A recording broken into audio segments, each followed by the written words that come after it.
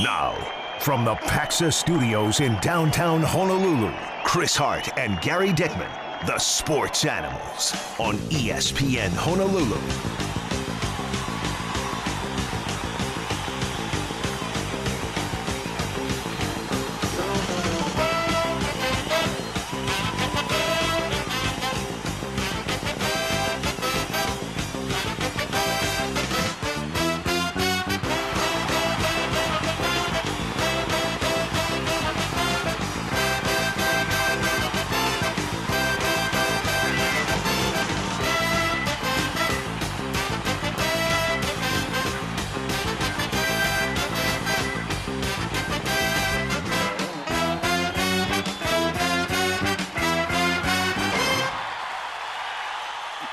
I'm a little distracted. I'm watching the Masters. Just go ahead and talk amongst yourselves, people. Xander Schauffele is lining up a putt. Tiger Woods is already 2 over after 6 holes. But Kevin Na already withdrew. He was doing really bad, and he went, "Oh, no, I'm on the LIV Tour. People are going to laugh at me. I'm sick." Well, I guess when you have a double bogey on the first hole, maybe that's an indicator that maybe all of a sudden you're not feeling well, and maybe you should think about withdrawing, because I guess that's what happened to Kevin Na. Yeah, he's poor guy. He seems like a really nice guy. Kevin Na I was watching him at the Sony Open, and before he tees off, he has these pre-autographed balls, and his caddy will hand it to the volunteers at the tees before he tees off. I remember and he you goes saying that. and he shakes everyone's hand, the volunteers, to thank them for volunteering, and he's a classy guy. Anyway. Hey, welcome to the show. It's the Sports Animals here, as you heard, on ESPN Honolulu. 3 things you need to know heading on into work today. Well, first, the Lakers lose yesterday. They still have a chance to play in the non-play-in playoffs, I guess I'll call it. The play-in tournament is what they call it. I still call it. No. They have a chance to get out of the play-in tournament and into the regular playoffs by going 2-0 and Golden State going 1-1 in the last 2 games. And I hate the phrase regular playoffs. That's what people use. I don't know. No, it's not just you. A lot of people have used that. Yeah, that was and again, I enjoyed that loss for them yesterday. Utah does have a slight chance, but it looks like Dallas is the team that could maybe force one of those teams out, like the Lakers in New Orleans. I guess the fortunate thing for LA, though, Chris, is that they're in the 7th spot and the 8th spot, which means you would have 2 chances of getting into the playoffs. The regular playoffs. So even if they win the first game against like New Orleans as of today, they're automatically in. If they lose, they still have a chance. It's kind of like the ILH playoffs. You lose one, but hey, you know what? You get to take on one more person. Double elimination for a team or two in that spot. I like that. That's the term for it. All right, we move on. It's Masters Week, as you heard already. And we'll give you a leaderboard coming up in just a few minutes, but it is just majestic. This is, to me, it's Super Bowl Sunday right now with the Masters kicking off. It really is. It has to be. I mean, again, I know I say this often, but I'm a casual golf fan. But, I mean, how could you not get caught up in everything about Augusta? And it was so weird a few years ago, like a lot of things in the world in sports, when it was played in November. Years from now, people are going to be wondering, well, why do they play the Masters in November? But things look like they're back to normal, and looks like the weather was beautiful, as you said. And, of course, the Tiger Watch is always on. And there's so many different perspectives to look at this tournament because it is so prestigious, and there's a lot at stake. And then, oh, yes, the LIV golfers are there, all 18 of them. Yeah, well, 17 now. Oh, yeah, right. The leaderboard has Victor Hovland. I believe he's in Tiger Woods' group. Victor Hovland and Cameron Young, the young Cameron Young, both at 3 under. They lead the way so far through 7 and 5 holes, respectively. Adam Scott, former Masters winner, along with Adrian Marunk, who I've never heard of, and Xander Schauffele are tied for 3rd. So we'll keep you updated here with the Masters update from Augusta coming up in about 10 minutes here on ESPN Honolulu. All right, it's also game day for Rainbow Baseball. And it's, Bakersfield is a team that's not one of the top teams in the Big West, but when you're at home, good. And when you're at home, you need to take care of these games. It's still early in conference play, but this team still has their sights set on winning a conference championship, and at the very least competing.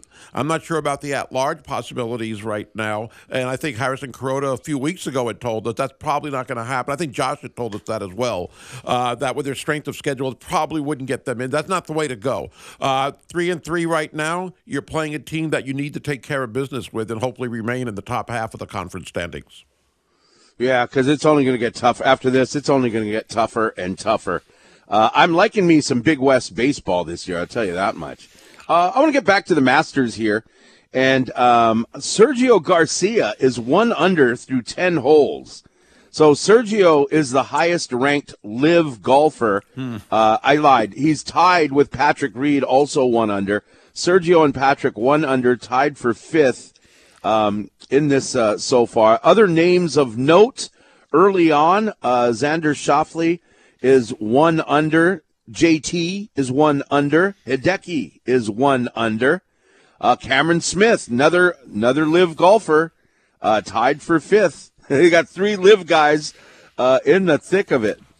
Mike Weir, the Champions Tour golfer, is even, and I bring his name up because he was grouped with Kevin Na. So I don't know what they do in this situation. I'll ask Mark Rolfing when he joins us next hour. Do you just play by yourself, or do you make like or do you make like you're at the at Ted Makalena and you're like, hey, you mind this guy join your group? There's another group, I don't know which one, which only has 2 guys. Maybe they pair him up with him or something. Wow, I don't know. That's interesting. Let's see, other live golfers, just because it's so much fun to keep track of this. Let's see here. Brooks Koepka is even. So he's just 3 back. I can't remember if Kevin Kisner is on the PGA Tour or the Live Tour, so I'll just move past that.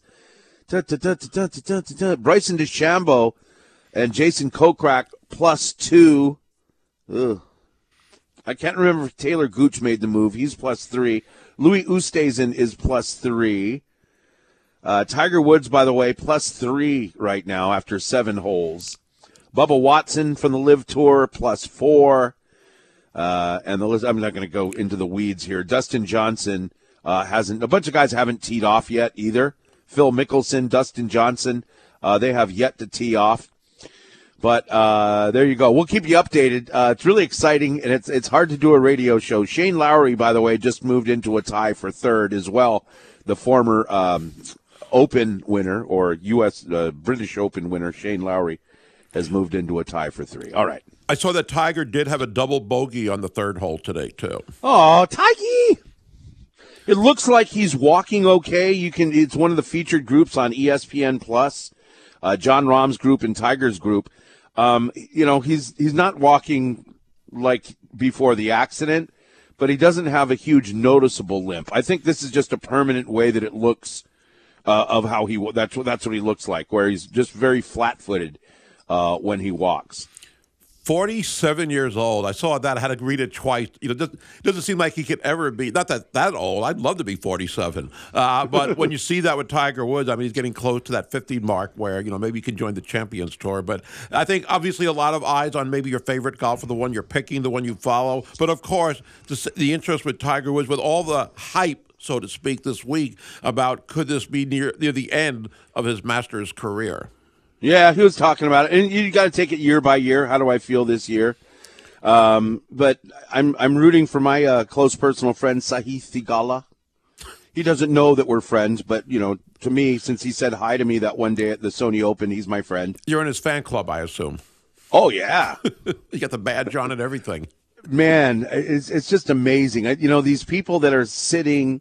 I'm not jealous. That's not a word that I would use to envious or maybe? Envious. No, I'm not even envious. It's the same thing.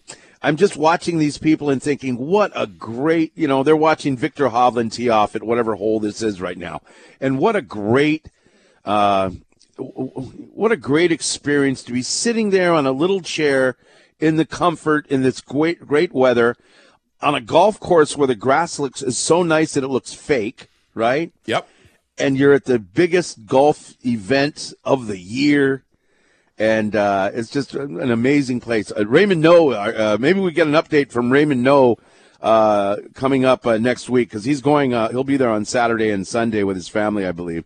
So that'll be kind of cool to check out. All right, enough watching television, doing play-by-play. Let's get into it here on ESPN Honolulu. I just wanted to say one thing because somebody else who is watching it and doing the same thing as you and I and many others is Greg Norman. He is not the invite got lost in the mail or the wrong Greg Norman got the invite because he ain't coming.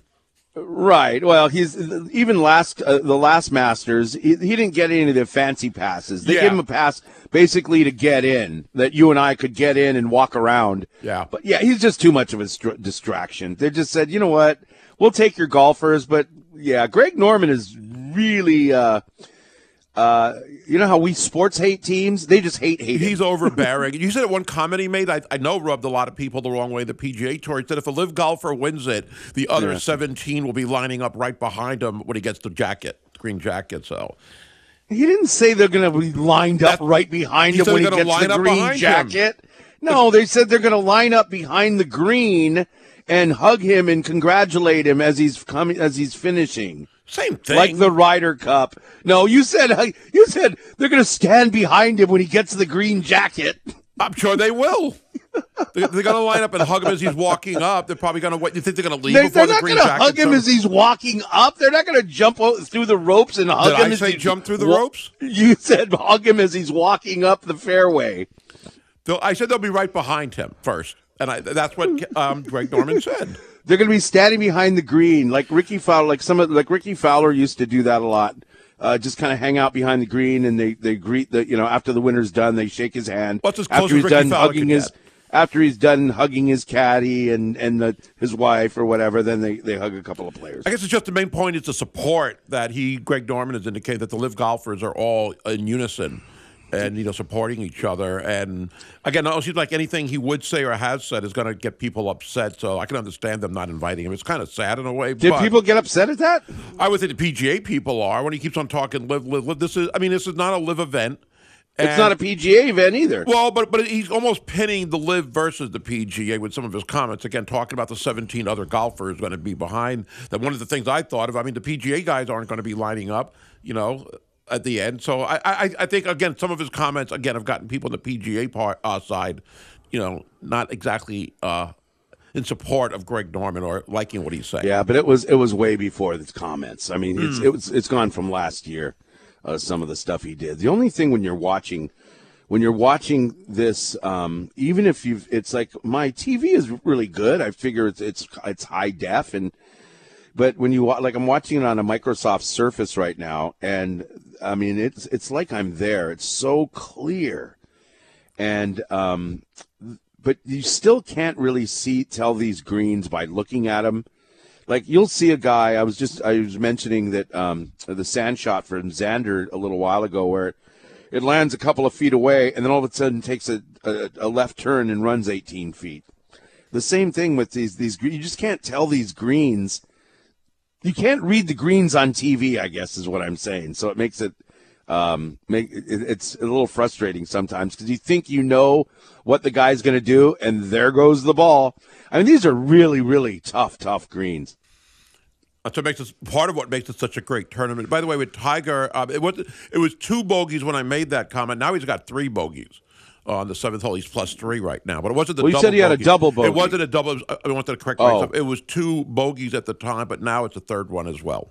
But people already know not to trust you with golf commentary. It's not really commentary, just observation. We're going to stand behind you when you get the green jacket. Yeah, and you watch if that happens. That'll happen. Mark my words. Oh, we will have a Masters update coming up momentarily here on ESPN Honolulu, 92.7 FM and 1420 AM. And I didn't start my timer, so give me a 10-second count there, Tanner. Good morning. It's cloudy today with trade winds 10 to 20 miles per hour. Sunrise coming up in 4 minutes.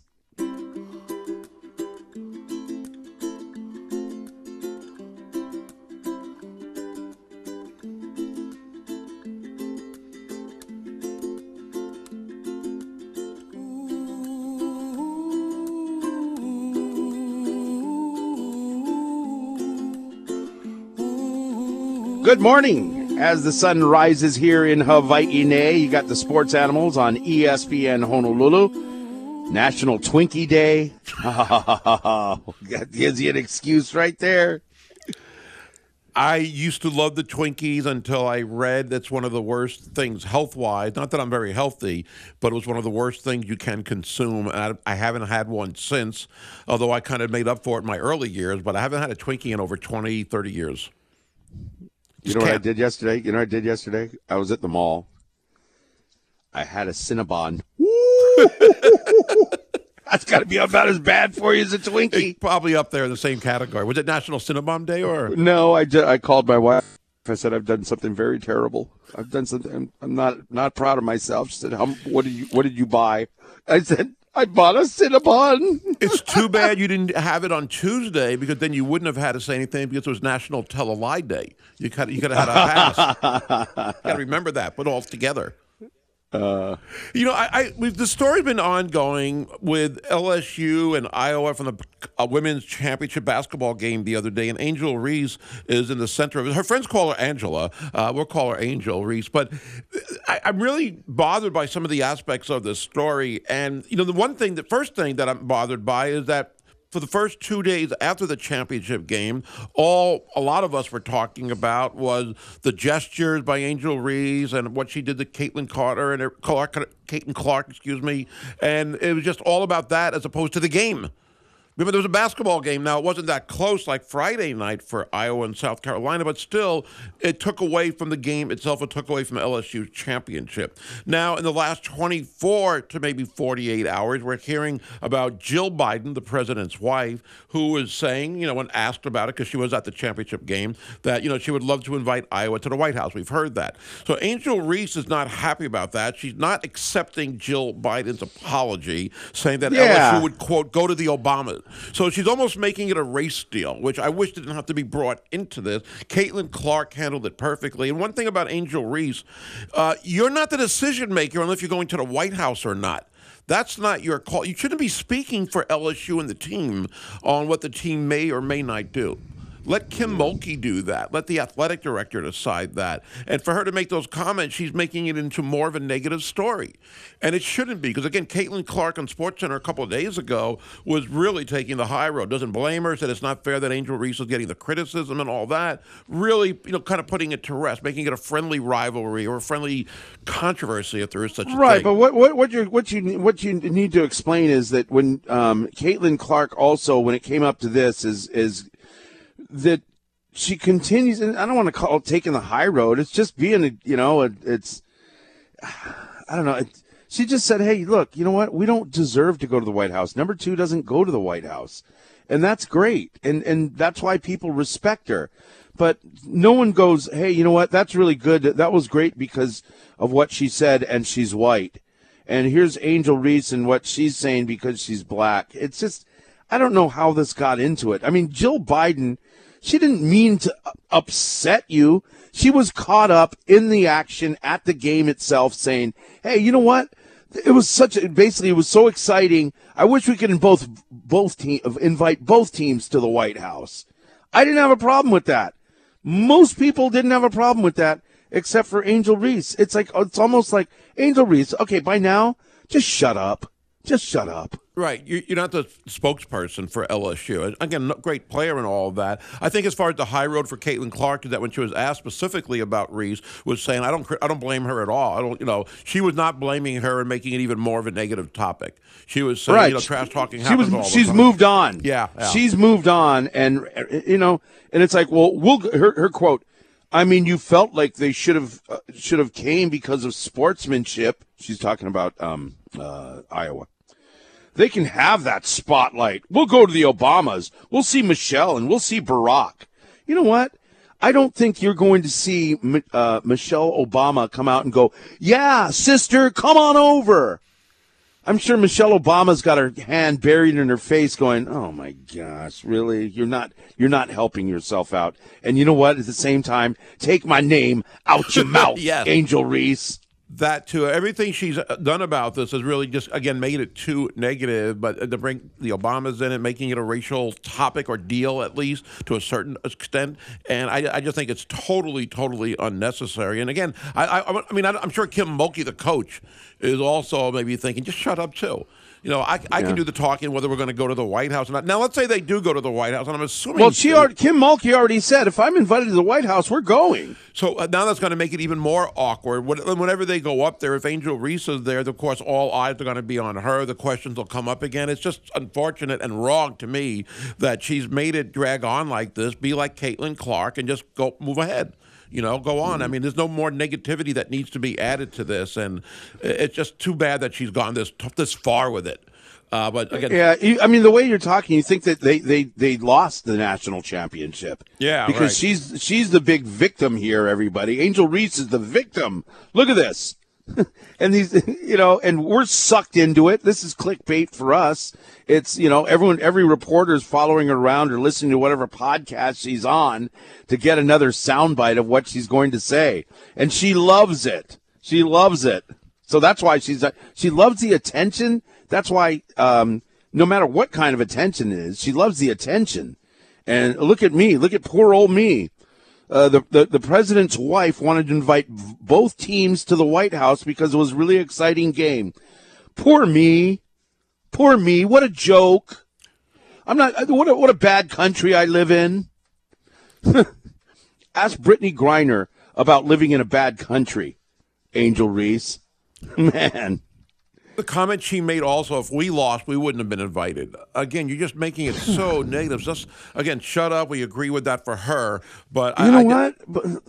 I believe that Jill Biden would have said the same thing. She got caught up in the action. Hey, what a great game. This is so exciting. It was, and Jill Biden, what Jill Biden was doing was she was saying, look at how great this is for Title IX.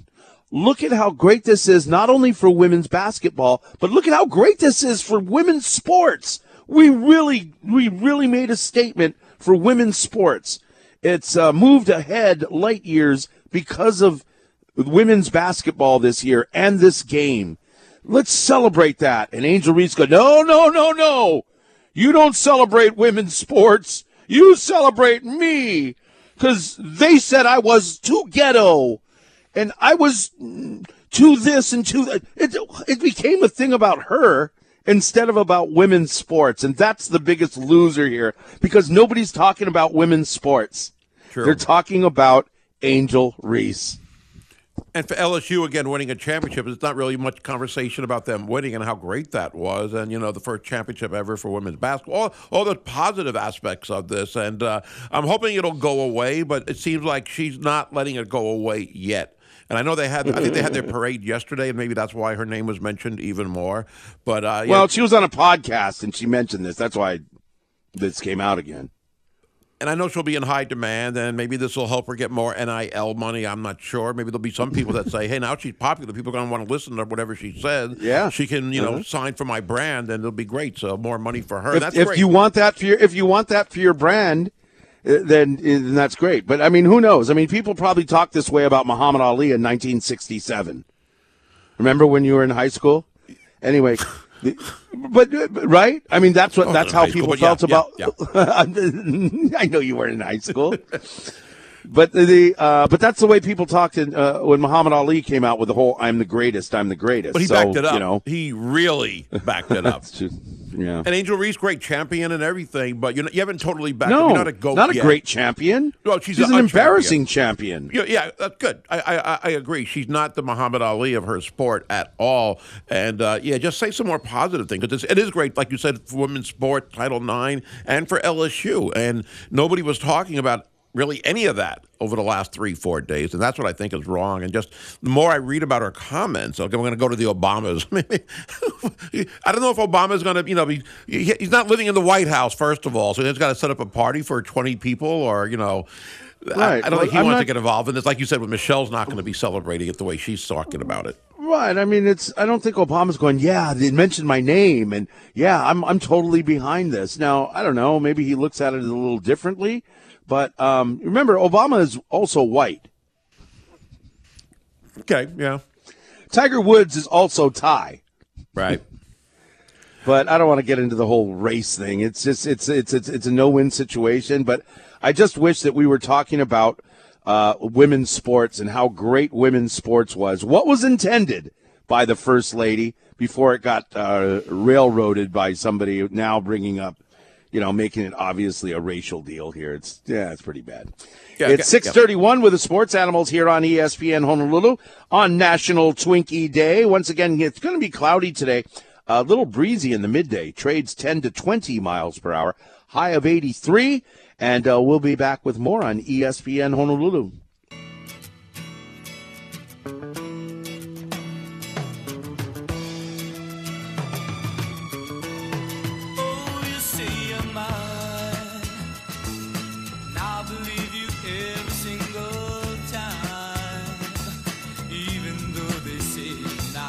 Hey, let's check out our scoreboard.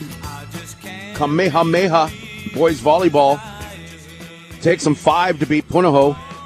They win 3-2. Kamehameha now 7-1. Kainoa Wade, he must have only played like in 2 games because he only had 30 kills. An off night. An off night for the poor kid. Man, so I believe what Tanner was saying during the break is Kamehameha. They clinched the ILH championship, or ILH. So good job, Imua Kamehameha. And looking at some other scores from yesterday, and let's see, yesterday was Wednesday, of course. And we have got, let's see here, Kalani beat Kaimuki 3-1. Iolani over Midpack 3-1. Les Jardins beat Marino 3-1. UH Lab beat HBA 3-0. Kahuku swept McKinley. Roosevelt swept Farrington. And let's see here. Kalaheo over Kailua in 5. Wow, that must have been a good match, too. So, anyway, congratulations to the winners, and congratulations to everybody participating in the high school sports. Yeah, I think Kainoa Wade's going to be almost like must-watch, must-listen-to athlete when the volleyball playoffs start because he has been unbelievable. When I first saw that, the headline, I thought at first I had the wrong paper. I just saw Wade with the kills, and I realized, wait, 30, he had 46. But that was the other day. And I guess we shouldn't be surprised with the numbers he is putting out, but really incredible. And, again, playoffs right around the corner, and that should be pretty intense as well. And I didn't realize this until Tanner had just let us know this as well. We know about Kamehameha and some of the other schools, but Moanalua got ranked 6th, the 6th in the country. 10. I didn't. Wow, that's incredible. Are they the highest-ranked Hawaii team, though? Okay, they are. Yeah. Wow, that's the USA Today Sports, but 6th in the country. Yeah, very good. All right, it's Christian Academy. Go Patriots! Sweeping the Assets Admirals. Patriots over the Admirals, 3-0. You're pretty impressed with my knowledge of the mascots, aren't you? I'm usually more impressed with your knowledge of numbers, for jersey numbers and the history and the player who wore that. That's what I'm usually impressed with a lot. All right, 808-296-1420 is our number to check in here. We got a very angry text calling us racists. Well, racist and then naughty words. I don't know. You can't win, and I knew that. You can't win. Got a couple of texts. The NCAA women's final wasn't exciting. Here it says it was over at halftime. As for Angel, and then they have a SMH shaking their head deal. Yeah, the game wasn't, but what Jill Biden was saying was that, hey, this was really exciting. I mean, coming down to it, Caitlin Clark against, the mighty LSU and Kim Mulkey, one of the greatest coaches of all time. It really was great for women's sports. But in this situation, if somebody starts playing the black versus white or white versus black or brown versus yellow or whatever, it's a no-win situation to even comment on it. I get that. It doesn't make someone a racist because you feel that what her comments are doing are taking away from women's sports. How about people saying, hey, good job on supporting women's athletics? Nope, they're not going to hear it. All they hear is black versus white. And if you don't have the correct opinion on that, then, so sorry. You can't. You just can't win. I mean, I hopefully didn't want to sound like that we were talking about a black versus white thing. We were saying it shouldn't be versus black. Right. That's what we're saying is it shouldn't be. But by saying it shouldn't be, you're a racist. You see what I'm saying? I know what you're saying. By saying this race shouldn't factor into this, you're saying if you're on one side of the coin, you say, oh, yes, it does. And if you say it doesn't factor into it, you don't get it. So I guess I don't get it. And again, I don't. You know what? Born and raised in Hawaii all my life, we think differently than a lot of people do on the mainland. So, sorry, that's just how it is. And I know there's a lot of people from the mainland that think that way as well. But you know what? We don't look at color or whatever because we've grown up around brown people and black people and yellow people and purple people and orange people, and they've been around us all our lives. So when I see this stuff going, oh, we're going to go to the Obamas, it's like, oh gosh, what? Sorry, but I can't relate. That's all. I can't relate being from Hawaii to this kind of talk. That's all. My thought or viewpoint is that it shouldn't be about race. Yes, that's what we were saying. But also, when this started on Sunday in the championship game and Angel Reese made those gestures, that had nothing to do with race or black versus white or white versus black. It was a basketball trash-talking deal. Caitlin Clark was the star, and they just beat her. I don't think Angel Reese was doing any of that because of black versus white. So that's, again, the fact that it took off on that part eventually. Again, with the comment that you mentioned, we're going to the Obamas, that's what made it about race. In other words, at least I don't know, you're agreeing, I believe, as well, is that, again, it shouldn't have been about that. It didn't need to be. So that's where we're not. Some people would rather us just to come out and say, you should go to the Obamas. Yeah, how dare Jill Biden say that? What a joke she is. Don't even go to the White House. You should have no respect for the office itself. Go to the Obama's house. That's okay. And then they'll say, yeah, way to go, guys. You get it. Let's move on. Gosh, it's been it's a cloud of negativity here. It's game night for Rainbow Baseball, and we are taking on Cal State Bakersfield. Now they're struggling a little bit in Big West play. Hawaii's still got a lot of Big West games to go. When we played Tulane, everyone else was playing Big West games. That was the bye week. Yeah, so you'll see Cal State Bakersfield is 1-8 in Big West play. Hawaii's 3-3.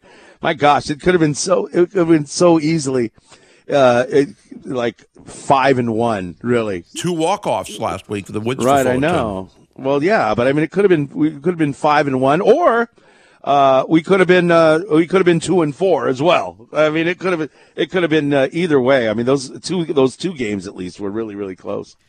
But again, give credit to Fullerton, but when you lose in a walk-off twice, I mean, that's when you say, I think it could have gone the other way pretty easily. But they still have a lot of time left, and everybody will have that bye week. Some will play games, I imagine, like Hawaii and Tulane. So there's still a lot of games left. But you have to take advantage of the opportunity at home against a team that is not exactly winning.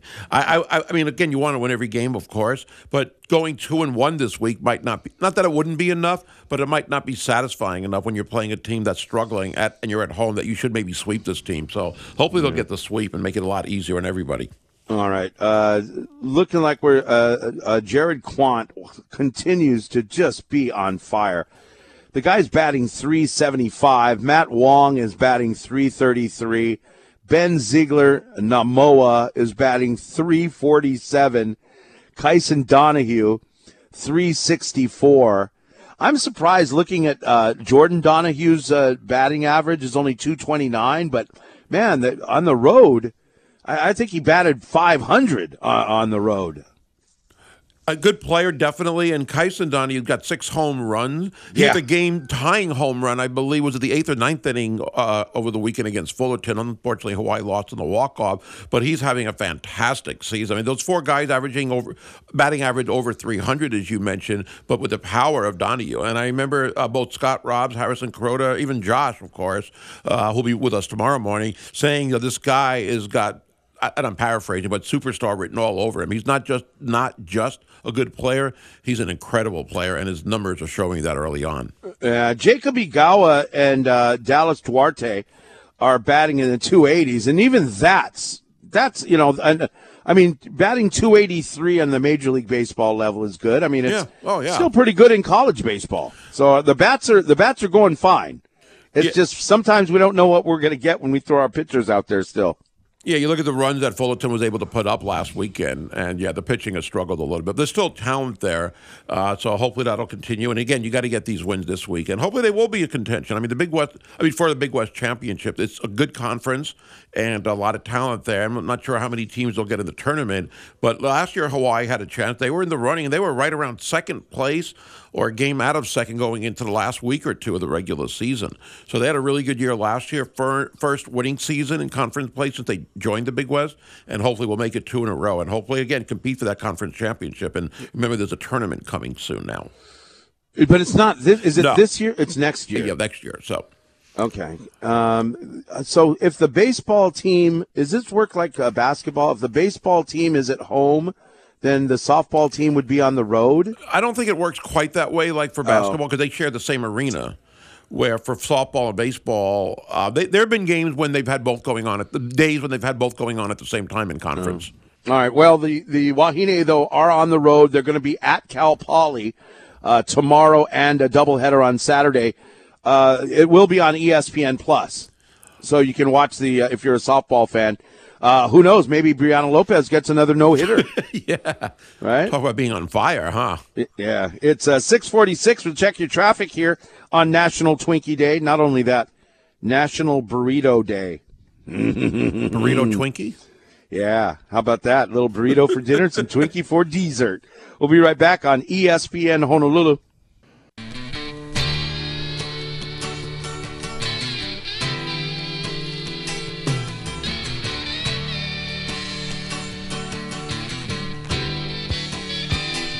Hey, you can join us here from ESPN Honolulu and our pals at KHON2 for a UFC watch party at Dave & Buster's Saturday, April 15th at 2:30. You can check out Max Holloway scrapping Arnold Allen, other great fights too, on Dave & Buster's 40-foot Wow Wall. That's what they call it, the Wow Wall. That sounds April pretty 15th. Cool. Yeah, that sounds pretty cool right there. Have you seen it? Have you seen it at Dave & Buster's? I not that one. I've seen it in recent years. I know how big the screens were there. I'm not sure if this is the same, but I never heard that name before. This is something they just had a couple of years ago. It's the whole wall. That's what you want. That's what you want at a sports bar. I mean, you want TVs that big. You can't get big enough. So the NFL draft, now we're getting closer and closer. 3 weeks from today is the first round. I saw something, though, last night that I thought was pretty interesting as far as edge rushers that are still available free agents in the NFL right now. And some of them are pretty big names. Frank Clark, still available as a free agent. Melvin Ingram. Jadeveon Clowney. Well, Melvin Ingram's 40. Well, see, some of these guys look like they're past their prime. But Frank Clark, I don't think I would give that to. Maybe the price tag is really high, and that's why teams are waiting. But I think he'd be a great. I mean, who wouldn't want him right now? I think Kansas City let him go because of the salary cap concerns. But Melvin Ingram, Jadeveon Clowney, Robert Quinn, Bud Dupree, Leonard Floyd, Shaq Lawson, Justin Houston, who again is probably past his prime, but used to be great. J.P. Pierre, Jason Paul Pierre, JPP is available, and Jason Pierre Paul. Pierre Paul. Sorry, that early still. And Nagawi. I know I'm mispronouncing his last name. Ngakwe. I would have had it right at 7 o'clock. Why do you even try? Because. But anyway, all those guys are free agents still available. Some pretty big names there. And especially with Frank Clark. I would think he'd be the best of that bunch. But and again, I know a lot of it has to do with salary cap. A lot of those guys are a little bit older now. I don't think Shaq Lawson, I don't know how he's done in recent years, but I don't think he's that old. Some of the other guys are. But I would think they'd be picked up rather soon. I think, again, if you're going to make a free agent move, you're probably going to do it before the draft so you know if you need the draft at that position. If there's somebody you're really keen on. And you have the cap space. Yeah. I'm just following along. I'm just following along here, but yeah.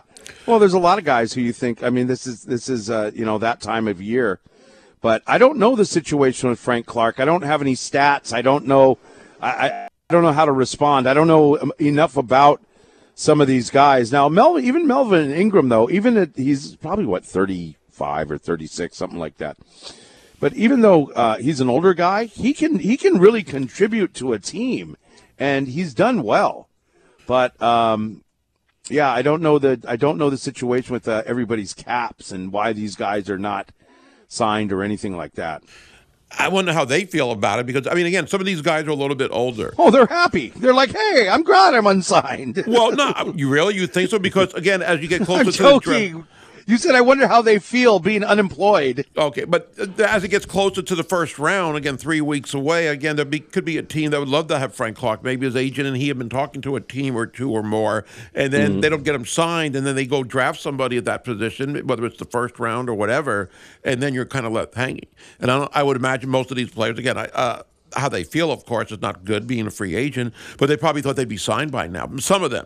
Again, like Jadeveon Clowney has been around for a while, and it seemed like he was always, he was with Cleveland, I think, most recently.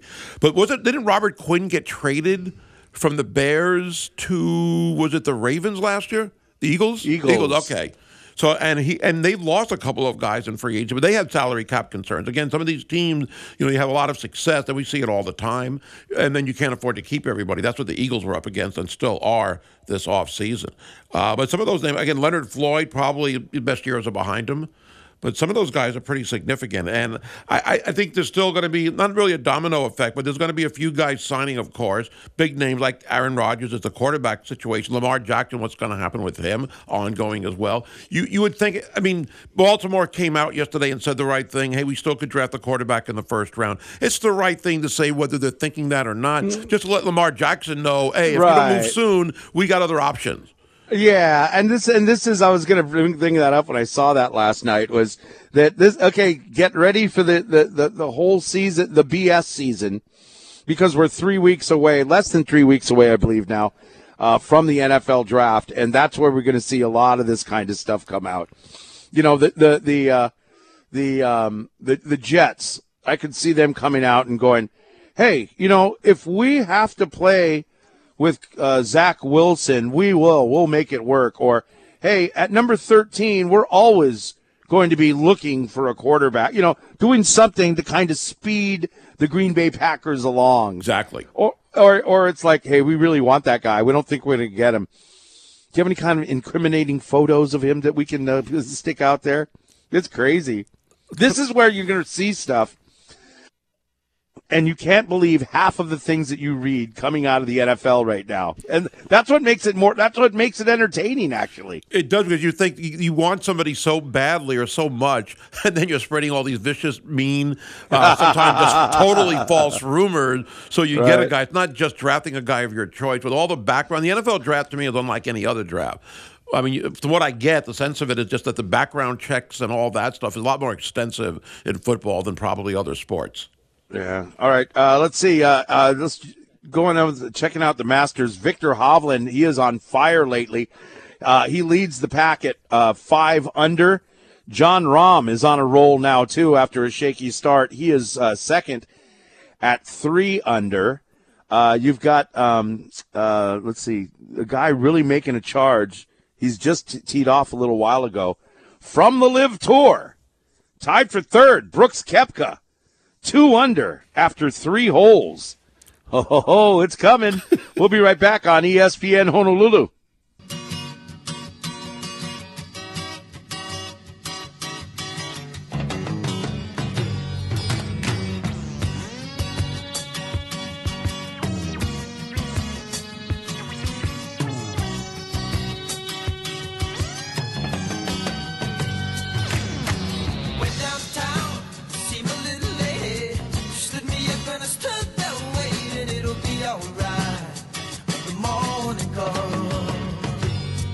Good morning. Happy National Twinkie Day. It's the Sports Animals here on ESPN Honolulu. The Masters is underway, and that's one of our top 3 things to follow. Victor Hovland leads the pack at 5 under. Mark Rolfing's going to join us in 30 minutes from the Golf Channel. Yeah, I just want to get his thoughts on everything involving the Masters. And when you give the scores on the first day, I mean, it's going to be exciting, and it's so early. I wonder how often a player has led after the first round and gone on to win it. Because there have been they call that a wire-to-wire win. I don't wonder how often that's happened at the Masters. I know it has happened at that time, but it's definitely not over on the first day. But it's going to be exciting. But I'm just still hoping for Tiger. You know what? You can lose a tournament on the first. You can't win a tournament on the first day, but you can certainly lose it. I like that. Not that I like that happening, but I love that comment because I guess it's so true. Well, it's such a cliche, but it is true, right? But I don't have a better sense when everybody is out on the course. I mean, it's still very early. Not everybody has gotten underway yet. But I think, again, the Tiger Woods watch is going to be there. And I know that the interest in the Masters will always be there. It's the Masters. But if Tiger makes the cut, I guess it's the first thing. And if somehow he's in contention on Sunday, that's the next deal. It's going to be pretty exciting. So hopefully he will be. And what was the last tournament that was at the U.S. Open where he withdrew like in the first round last year? I couldn't tell you off the top of my head. I thought last year. Yeah. And we move on here. Another thing you need to know is it's game day for Rainbow Baseball. Yeah, they are back home. CSU Bakersfield is the opponent. They come in with a 1-8 record. Hawaii 3-3 in conference play, playing probably the best team or one of the top teams last week. And this week you're playing not quite the same opponent, but it's a good time to get 3 wins, hopefully. It's getting hot and heavy for some in the NBA. The Lakers could have made a big move towards the what we'll call regular playoffs yesterday by beating the Clippers. However, I mean, they kept it close at the end. They were down by 24, but the Lakers end up losing, and LeBron says, that back-to-back killed us. I mean, I hate picking on him, and I'm sure it doesn't matter to him at all. I'm not really fond of criticizing him, but what kind of a comment is that? You're the GOAT to many, and you're making excuses like that back-to-back? How tough. I didn't take it as an excuse. I took it as LeBron James just saying, hey, you know what? He's still not 100%. We'll see how his foot deals with this. But some people criticize the Lakers saying, hey, maybe you just rest your starters for that game and go all out and win the last 2. Ooh, and now you go out there in a tough game. You're playing your starters, and you still need to win 2, and the Golden State Warriors need to go 1-1 to get into the quote-unquote regular playoffs. Some people thought that might have been the way to go. I like, what's the coach's name? Daryl Ham? Darnell Ham, I believe. Anyway. Darvin Ham, sorry. Darvin Ham. I like him. I like a guy that says, no, you know what? We're going to go out there and play to win. Because they were tied, remember? They were tied as far as wins and losses with the Clippers. So if they win that game, it's like almost winning 2 games for them. So that's why I think he went out to try and win the whole thing. By the way, I think I saw something on ESPN that says the Clippers have beaten the Lakers like 16 times 11. In a row or something. I think it's 11 now. Whatever it is, it's a lot. It is a lot, but you have to win that game because if you're in the 7th and 8th spot, you make the play-in tournament, but you're in a much better situation than 9 and 10. 7 and 8, you win that game, you're in the playoffs. You lose that game, you get another opportunity. If you're 9 or 10, you don't have that same opportunity. So you needed to win that game yesterday. You could, under no circumstance, could they lay an egg and say, well, we'll just save them for whoever. No way you can do that in this situation. But at the same time, you've got LeBron James. You've got an injury-prone Anthony Davis, although he's playing really, really well lately. But LeBron's not 100%. You don't want to play that extra game. You don't want to have to play 2 games to get into the playoffs. But that's why you need those guys yesterday and this weekend. Because if you lose them, you didn't clinch any of those spots yet. If the Lakers go on to lose the next 2 games, they could find themselves, Dallas could not catch them. So actually they have clinched one of those spots. It's just a matter of what spot 7 through 10 they're going to be in. They will be in the postseason. Oh, okay. The best Dallas can do is 40 and 42. The Lakers already have 41 wins. So even if the Lakers lose 2 and Dallas, who's on the outside, wins 2, Dallas could get in, but not at the expense of the Lakers. It seems to me like the Dallas Mavericks should be a destination for free agents. I mean, it should be a place where a lot of people want to go. Now, Kyrie went there this year. He's probably not going to be back.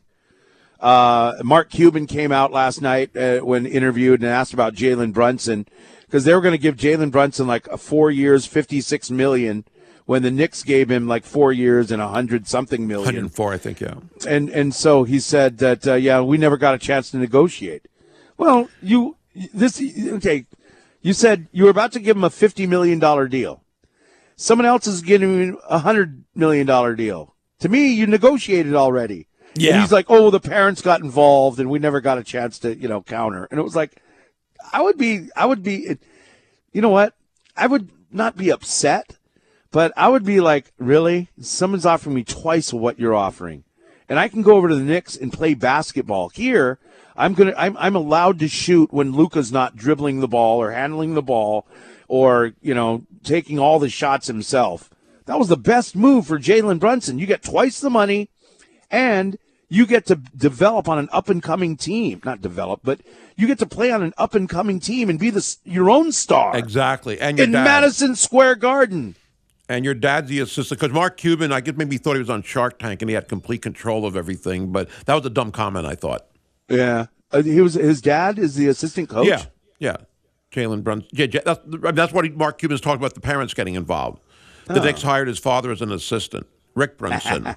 Oh, right on. That's kind of cool. Well, it is. Rick Brunson had backstory on Rick Brunson. He was a really good player in college, pretty decent in the NBA. But at one point, the story came out that he went through the Deshaun Watson type of situation, not with as many girls, but he got a massage, and he said his name was Patrick Ewing. It's not funny, but it was just, and he got busted. So he got in a little bit of trouble for that years ago. But still, a good basketball mind. But I think he got one of those massages, like if you go to Century Center or something, something like that, I guess. But that he used a fake name. So on the sign-in thing, he wrote Patrick Ewing. Yeah. I'd be pretty upset if I was, if I was either Patrick Ewing or Mrs. Ewing. yeah, right. I know, but. That's what Mark Cuban meant anyway with Brunson going with the parents getting involved like that. But come on, like you said, twice the money. You didn't really counter offer from what we heard. They did make an offer, so they did have a chance to negotiate. They never went back with that. I don't think they could have afforded that. But they are a team. That's really bad for them if they don't make it in and they don't have the tiebreaker over OKC.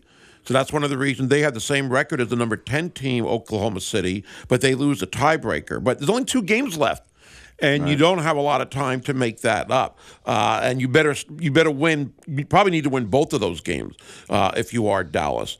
And they don't play. They play Chicago at home tomorrow. That's a game they need to win. Chicago's in the play-in right now. For Oklahoma City, they do not play. They play today at Utah. So that's their next game, and it's a road game. But if Oklahoma City wins, their magic number is 1. Dallas is.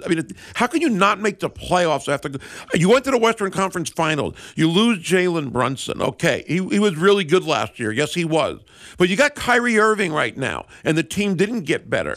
And for Mark Cuban to say he's not a superstar yet, well, I don't know if that's setting it up for free agent negotiations or anything, but who's not a superstar yet? Kyrie Irving. He kind of put him down a little bit. And he is a superstar. He is. He took over that game last night in the fourth. I forget how many points he had in that third and fourth quarter. I believe he had 25 second-half points last night, something like that.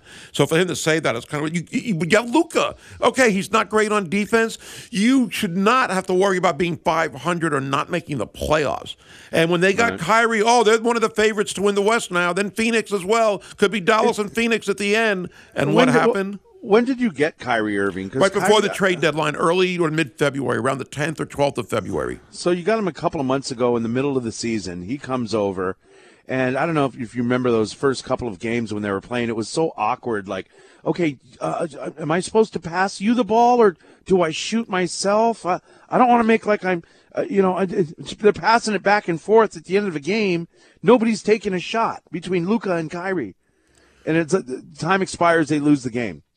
I think it takes a little bit of chemistry. Unfortunately, Kyrie Irving doesn't stick around long enough on teams to build chemistry. But maybe Mark Cuban's saying that he's not a superstar because when you lose him, you go, that's okay, we didn't need him. Yeah, well, the thing about how poorly they have played, if you want to look at it that way, and I agree with you, and the chemistry part, totally agree, is that you don't have practice time in the middle of the season. You're not practicing to develop that chemistry, to get in sync. And you maybe practice once or twice a week, if that. And it's not like the preseason, so it's hard to get a team. And I mentioned that when the Nets made all those trades. You know, it's one thing to lose those superstars, but you got Mikal Bridges, who was really good, but you don't have time to really develop a lot as a team. And that's really, really important, and it shows with a lot of these teams, mainly Dallas right now. And that would be I don't know if Jason Kidd would get fired. I don't know how Mark Cuban's viewing him. But to not make the play, and they can't finish 500. The Dallas Mavericks, the best they can finish is 40-42. Now, I think they got a little bit of luck when Phoenix last year in the playoffs. Phoenix had a few guys with COVID, and they lost. But still, Phoenix should never have gone to 7 games against Dallas last year.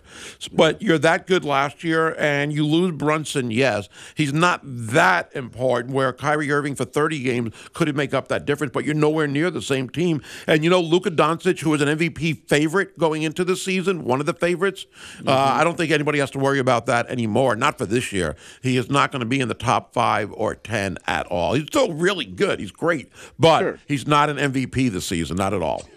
All right.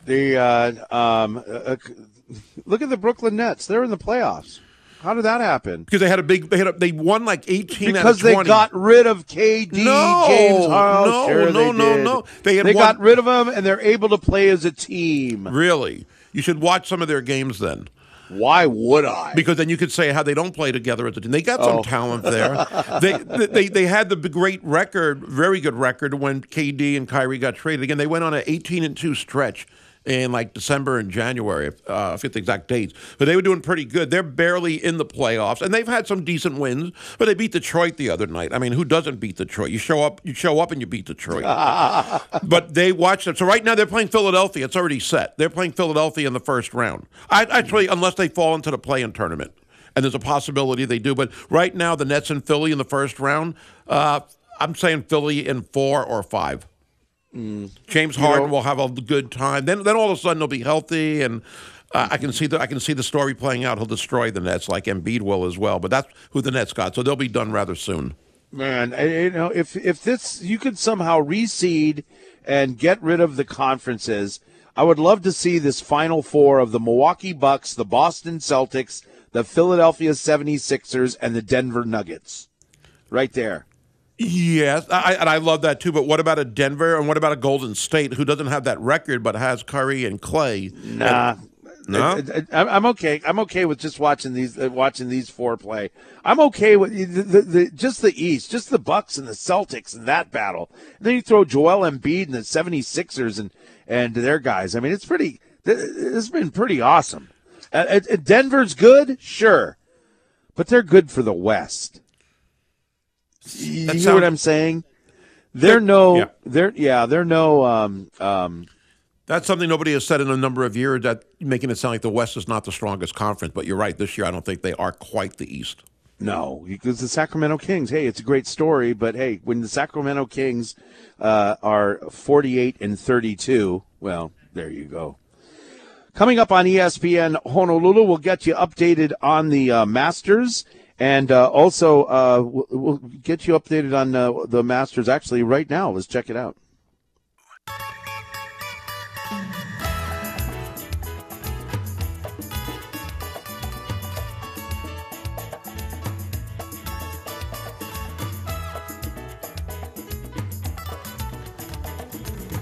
Kachi music makawao. Where the children love to sing and the music joy it brings. We've got volleyball tickets to give away. What night is this for? Friday night? It's for Friday night. Yes, we have 4 tickets to give out today total. All right, so we're total. Okay, let's give away 2 tickets. After we talk to Mark Rolfing, I know golf and volleyball doesn't really mix, but let's. Mark Rolfing's going to join us in less than 15 minutes. After we talk to Mark, we'll give away a pair of tickets to Hawaii Volleyball. They are going to be at the Stan Sheriff Center coming up Friday and Saturday against UC-Irvine. Number 5 in the country, UC-Irvine. This is a big one. I mean, we only got 2 more matches, 2 more opponents left till the Big West tournament. So if you want to go to the game, let's pack the stand. You got all those great promotions happening as well. Remember? Oh yeah, Saturday night, a Magnum PI night, Friday and Saturday night. Yeah, they got great stuff going on. And how often? When's the last time we had to say that the Hawaii men's volleyball team is playing an opponent ahead of them in the standings? Because Irvine is 6-0 in the Big West, Hawaii at 5-1. When's the last time that's happened? It's been a while, so we definitely need to beat them, as you said. Yeah, so that's going to be the tough one. I think we can handle San Diego. But we've got so that game's Friday and Saturday. So we'll have those tickets to give away coming up here on ESPN Honolulu. Hey, we got something new happening, and you can join Cole Mossoff for Athletes. That's spelled with a capital EATS. It's on our YouTube channel or ESPNHonolulu.com. The first episode is coming up. It features state basketball champs Pupu Sepulona and Shanson Revuelto of St. Louis. And they'll be having some cow from Pioneer Saloon. It's brought to you by Central Pacific Bank, where people like banking.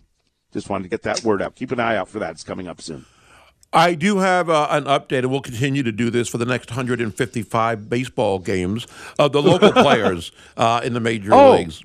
What do we got? Not a lot from yesterday, not a lot of good stuff, but that is an update, so I will give it to you. Now, Josh Rojas, Arizona didn't play yesterday on Wednesday, which is weird. They got the Dodgers starting today, though. Colton Wong went 0 for 3 for the Seattle Mariners. He is hitting .063 right now. Ooh, Isaiah Kiner-Falefa for the New York Yankees, 0 for 3 yesterday. He is hitting .000. Unfortunately.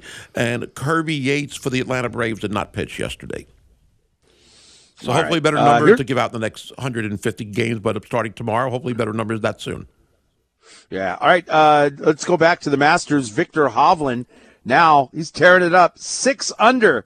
He's up fire through 11. Victor Hovland is 6 under. Tied for number 2.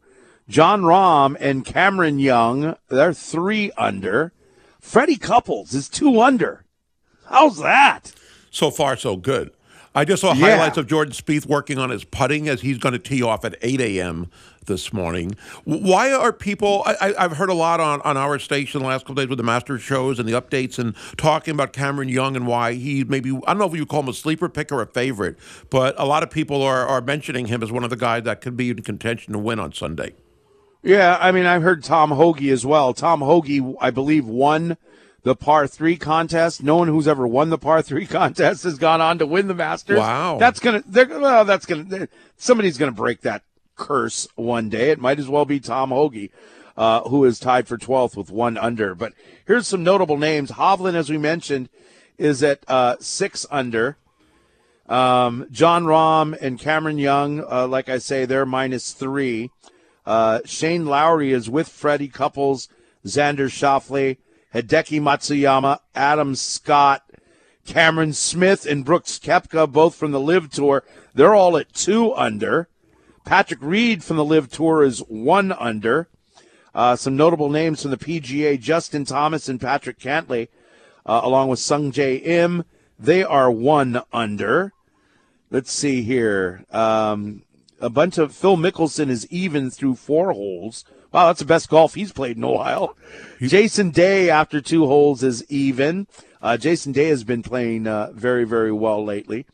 From the LIV Tour, Bryson DeChambeau is +2. Guys who have not teed up. Tiger Woods, by the way. I guess you always have to mention Tiger. Tiger's +3 through 11. But we are Kevin Na withdrawed. Kevin Na withdrew. He shot like 4 over. He was like 4 over after 9 holes. He wasn't feeling well, so he had to withdraw. But still yet to tee off.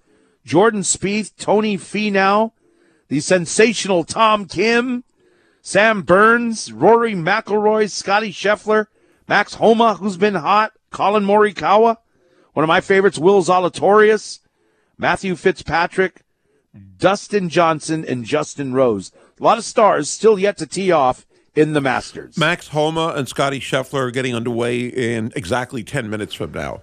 And Scheffler, the defending champion. Max Homa I think he was way back in the pack last year, just seeing some of the numbers earlier. But some big names still hasn't gotten underway Max yet. Homa's hot right now. He's hot. But anyway, we'll keep you up to date here with this Masters coverage brought to you by BMW of Honolulu on ESPN Honolulu. And you have Mark Rolfing from the Golf Channel, I believe, just got off the air with them a few minutes ago. He'll join us in less than 10 minutes to give us his perspective on this. But, yeah, I mean, it's so exciting to have this. And I know the TV ratings just must be outrageous for this, which it should be. It's just the cream of the crop. I'm glad the weather is okay. I didn't hear anything about bad weather coming this weekend, and you hate to have that be a factor in a tournament such as the Masters. But hopefully it'll keep up from what we're seeing. The wind doesn't look like it's very windy out there at all. Yeah. You know what? I think I heard them talking about rain coming up this weekend. Well, I know there's rain on the East Coast, as far down, I mean, like to Maryland, they're getting a lot of rain. Some baseball games were rained out today. They were rained out yesterday for today. And they were rained out a day in advance because of the threat, and they know how probable the rain's going to be. I'm not sure how far south it's going, so it's not a total surprise that it could rain. But looking at the conditions from what we can see now, everything looks pretty good. Well, yeah, then those you can't tell. According to Yahoo Sports, it's cloudy right now. Possibility of a thunderstorm tomorrow. Scattered thunder showers Friday, heavy rain and thunder Saturday. More steady rain and thunderstorms on Sunday. So the first thing we should really talk to Mark Rolfing about coming up in a few minutes is who does this benefit and who does this hurt? If horse racing in the Kentucky Derby, if it's raining or something like that, there's some horses that run well in the mud. Yep. Some don't. Some hate it. There are some golfers who, nobody plays great in adverse conditions. But there are some golfers who play better than others when it comes to rainy weather. So that's got to benefit somebody. It's got to hurt some other people. What does that do for Tiger Woods?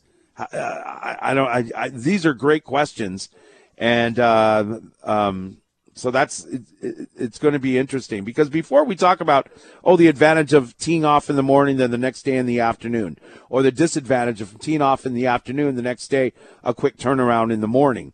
But I'm because of these rainy situations, I think everybody's might be dealing with, and we'll see what happens. Just a weather forecast, but with just these rainy situations. It puts everybody on a level playing field at least, doesn't it? If nothing else, and just for the record, I don't like running in the mud either. So I saw a list, and you don't like running. I don't, not anymore. No, I barely like walking. I'm not really fond of that these days either. Mud is okay, but driving is a little tiring as well, as a matter of fact. But at Augusta, basically getting from point A to point B is a pain in the butt. Steve Martin used to have a great line in his routine. First thing I like to do when I wake up in the morning is take a nap. And I've often felt the same way. What a perfect way to start the day. But at Augusta, one of the things they're also known for is the very, very reasonable prices for concessions. Oh, yeah. And if you go to our Twitter page at Sports Animals, I put a picture of Tiger eating a sandwich, and it talks about the amazing concession prices. For example, if you wanted an egg salad sandwich, $1.50. Right. You couldn't even get a bite of that anywhere else in the United States. Pork barbecue sandwich, $3. A Masters Club sandwich, $3. Chicken sandwich, $3. Breakfast, if you want to brew a Masters blend, fresh brewed coffee, $2. Chicken biscuit, $2. It's amazing. We get the idea. It's amazing. Raymond No sent me the list, and he was most excited about this part of it. This is the on-course food. So this is when you're walking around on the course, this is what's available. But easily, for a club sandwich, they're charging $2.50. I mean, they could easily charge $15 at the Masters for this, yet they don't. It's like old school golf course, old school prices. I love it. That part I guess they figure since you're paying $10,000 to watch, maybe we give you a little bit of a break on the thing. Now, they have something called a pimento cheese sandwich. I don't know what that is. It's $1.50, by the way. You can't go wrong with $1.50. Is it cheese with like some little pimento olive things in it or something? I think so. Yes. That's basically what it is. I'm almost 100% sure on that. I wonder what the parking is then. If the concessions are that reasonable, ticket prices aren't, but we understand why. What about parking? Is that somewhere in between? But yeah, those concessions, you'll never find that anywhere else. I don't think they have a big parking lot next to the golf course. I'm sure people have to like shuttle to get there or something. I would think, right? Not sure, but again, you're not going to go broke with those prices. That's probably the best price you'll get at any sporting event. Well, because for what you pay, you're already broke when you got there. Yeah, that's true, too. They don't want you to faint on the course. Mark Rolfing from the NBC Golf Channel is brought to you by BMW of Honolulu. He joins us next year on ESPN Honolulu.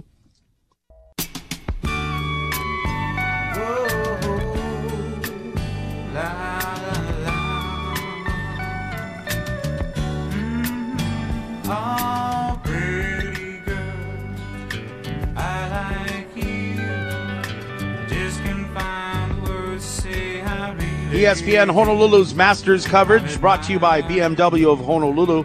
Chris Hart and Gary Dickman with you. Mark Rolfing joins us now. Of course, the Hawaii Golf Hall of Fame and NBC Golf Channel analyst. He's just off the air, and he's joining us now. Aloha, good morning. Good morning, Chris and Gary. How's it out in the islands this morning? I'm missing you all. It is cloudy, and we've got rain, much like, I guess, how it is over in Augusta. Yeah, it's not that way yet. It's actually pretty nice out right now, but it's on the way. Going to come later this afternoon. And the first thing I wanted to ask you, Mark, was who does this benefit? And maybe you've answered this question 100 times already. Who does it benefit? Who does it not benefit if we start to get a little bit of rain? Let's talk first about who it does not benefit, and that's Tiger Woods. Not only is there going to be rain, and he has trouble walking out here anyway, but when the grass gets wet and slippery, he's going to have to be extra careful. But the temperature is going to plunge all the way to 52 degrees on Saturday, and cold and rain is not a good combination for Tiger. Who will it benefit? I like the high ball hitters. I like a guy like Justin Thomas, who's also a great pitcher of the ball. But in particular, Scotty Scheffler has shown us over the last year that he can adapt to any situation. He's won tournaments on small courses, big ones, hard ones, soft ones. He really can adapt well. So I would think Scheffler might be the biggest beneficiary of a wet golf course. I don't mind that guy at all. Boy, what a positive thing for the game of golf Scotty Scheffler's been. To go yesterday it's so fitting that you have and I'm stealing from the Golf Channel actually right now. But how fitting you have the defending champion, the last shot of the par 3 contest. He hits a hole-in-one as he heading into today. That was just absolutely perfect. It's really karma, and I think it's going to say a lot about what happens for him this week. If you think about it, last year, Scott Scheffler, the last thing he did before he went to the par 3 contest was come on the set with me and Nota here at Golf Channel. He actually came on our set Wednesday last year and still says that might have been part of his good luck charm. But he has just become, obviously the number one player in the world. But, the one thing about him is he hasn't changed one bit. He is just a really good, humble guy. Yeah, I'm looking here, and I'm looking at the leaderboard, and he just finished a little while ago. At 1 under, 5 shots back, Fred Couples. How amazing is that? Fred Couples is almost as old as me, and so I can totally relate to his age. I cannot relate to what he did. It just shows you, though, there is no substitute for experience at Augusta National. That's why Tiger can still compete, even though he's not at his best physically, and that's why a guy like Fred Couples at the age of 62 can come out here because he remembers every single shot from every year. He knows where to put it. He knows where not to put it, and he's playing on instinct and experience. That's all. There's no way he can compete physically with these guys. Yeah, I mean, even Bernard Longer, I mean, at 6, I don't know, what is he, 64, 65, something like that? But, I mean, he's 2 over, which isn't that shameful. We're talking with Mark Rolfing from the NBC Golf Channel, of course, Maui Boy with the Animals here on ESPN Honolulu. So I've heard about, and I've kind of forgotten already because that's just the kind of guy I am, the changes they've done to the golf course. What are a couple of the big changes, or there's just one big one. What have they changed? The biggest change is at the 13th hole, which is really one of the great golf holes in the world, period, but it's probably the best par 5. It was a hole that was built back in the 1930s and wasn't very long. They lengthened it maybe 10 years ago a little bit, but the golf ball is going so far right now that it turned that par 5 really into a par 4. And, Bobby Jones, who designed the hole, had always said he felt like it should be a momentous decision as to whether to take on that green in 2 shots and, try to challenge the creek and everything else. And it outgrew that because the ball was traveling so far. We had Jack Nicklaus on the set with us this morning, which is always one of the real pleasures for me of being here at Augusta, having Jack. We had him for half an hour, and he, of course, is in favor of rolling the ball back. He thinks it is going too far. He went out there. He hasn't played the hole, he said, but he's looked at it. He likes the changes. It's about 35 yards longer this year, and you cannot hit the ball over the trees anymore, and you can't really turn it around the trees because the hole's so long. So that is a big change. It reminds me a little of what they did after Tiger shot those remarkable rounds in the late 90s when they called it Tiger proofing. I think everybody would have really embraced those changes if they hadn't have called it Tiger proofing. Hey, Mark, I know you tweeted this out earlier, but it was mentioned that you think that Rory McIlroy is your favorite, at least, to win this week at Augusta. Can you tell us why? Yeah, Rory loves wet conditions. If you take a look at his record over the years, he has always worked better in conditions that are softer. He can hit the ball a mile. He carries it a long way, hits it very high. And he seems to have trouble in firmer, faster conditions. All of his big victories have been in those kind of conditions. And the lower the scoring, the better chance that Rory has. When the scores are high and hard, Rory doesn't seem to do as well in these majors. So I just have a sense that given the weather conditions and given how prepared he really is, he's the best driver I have ever seen, you guys. I played with Nicklaus and saw Nicklaus and Greg Norman and, a lot of guys who I would consider great drivers. Rory's the best I've ever seen.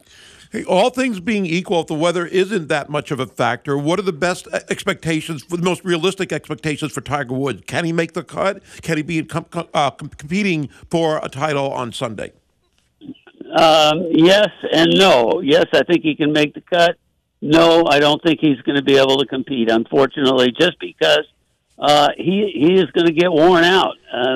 Again, this walk is so strenuous. That's what people don't see watching the Masters on TV. You can't at all see how big the elevation changes are. You look at the last couple of years for Tiger, he gets off to some pretty good starts, but he seems to be worn out by the physical strain and the pain that he has to go through, and he never is doing as well on the weekends. So I think there's a good chance he'll make the cut. He's going to have trouble competing. Any sleeper pick? You talked about Rory as your favorite. Yeah. Is there anybody we should keep our eyes on this weekend? I don't know if you could call Xander Schauffele a sleeper, but I kind of like Schauffele's chances a lot. He's played well here over the years, but has never putted very well. I think he's going along at 1 under out there right now. I don't know. I have a hunch about Tony Finau. I kind of like Finau. He's on one of his good putting streaks. We'll see, but, so much of it is going to depend on where you catch this bad weather in your round. If you have to play, let's say, 27 holes on a particular day because your round has been stopped the day before, you're going to be at a big disadvantage. So a lot of this is going to be a little bit of luck of the draw with the weather. You know what? I just did, and I don't know if I'm putting you on the spot.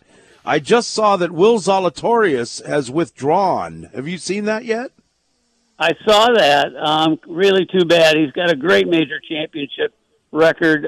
He's been on the verge of winning majors, including the U.S. Open last year. Don't know exactly what it is, but we do know he was out for most of the end of last year with a back injury. I just hope he hasn't re-aggravated that. Oh, yeah. Well, folks, keep it on the Golf Channel, and they'll keep you up to date. Super, super excited because what you said about Tony Finau, that was my question. Here in Hawaii, a lot of his family or wife's family is here, and a lot of people root on Tony Finau. So it was great to say that maybe he's got a chance. And it is. For Tony Finau, it does come down to putting. I wonder on like a 13 what Tony Finau is going to do. Is he going to go for it or is he going to lay up? Anyway. He's not going to lay up. He's going for it. But, yeah, I mean, we still have yet to see Jordan Spieth, Tony Finau, Rory McIlroy, Scotty Scheffler. Max Homa's been hot. Lots of great golf coming up all weekend. And it's just, we're just waiting and waiting and waiting. When we see that you're going to be on the show, we can't wait. And we appreciate you so much, Mark. Thank you for joining us. Thanks, Mark.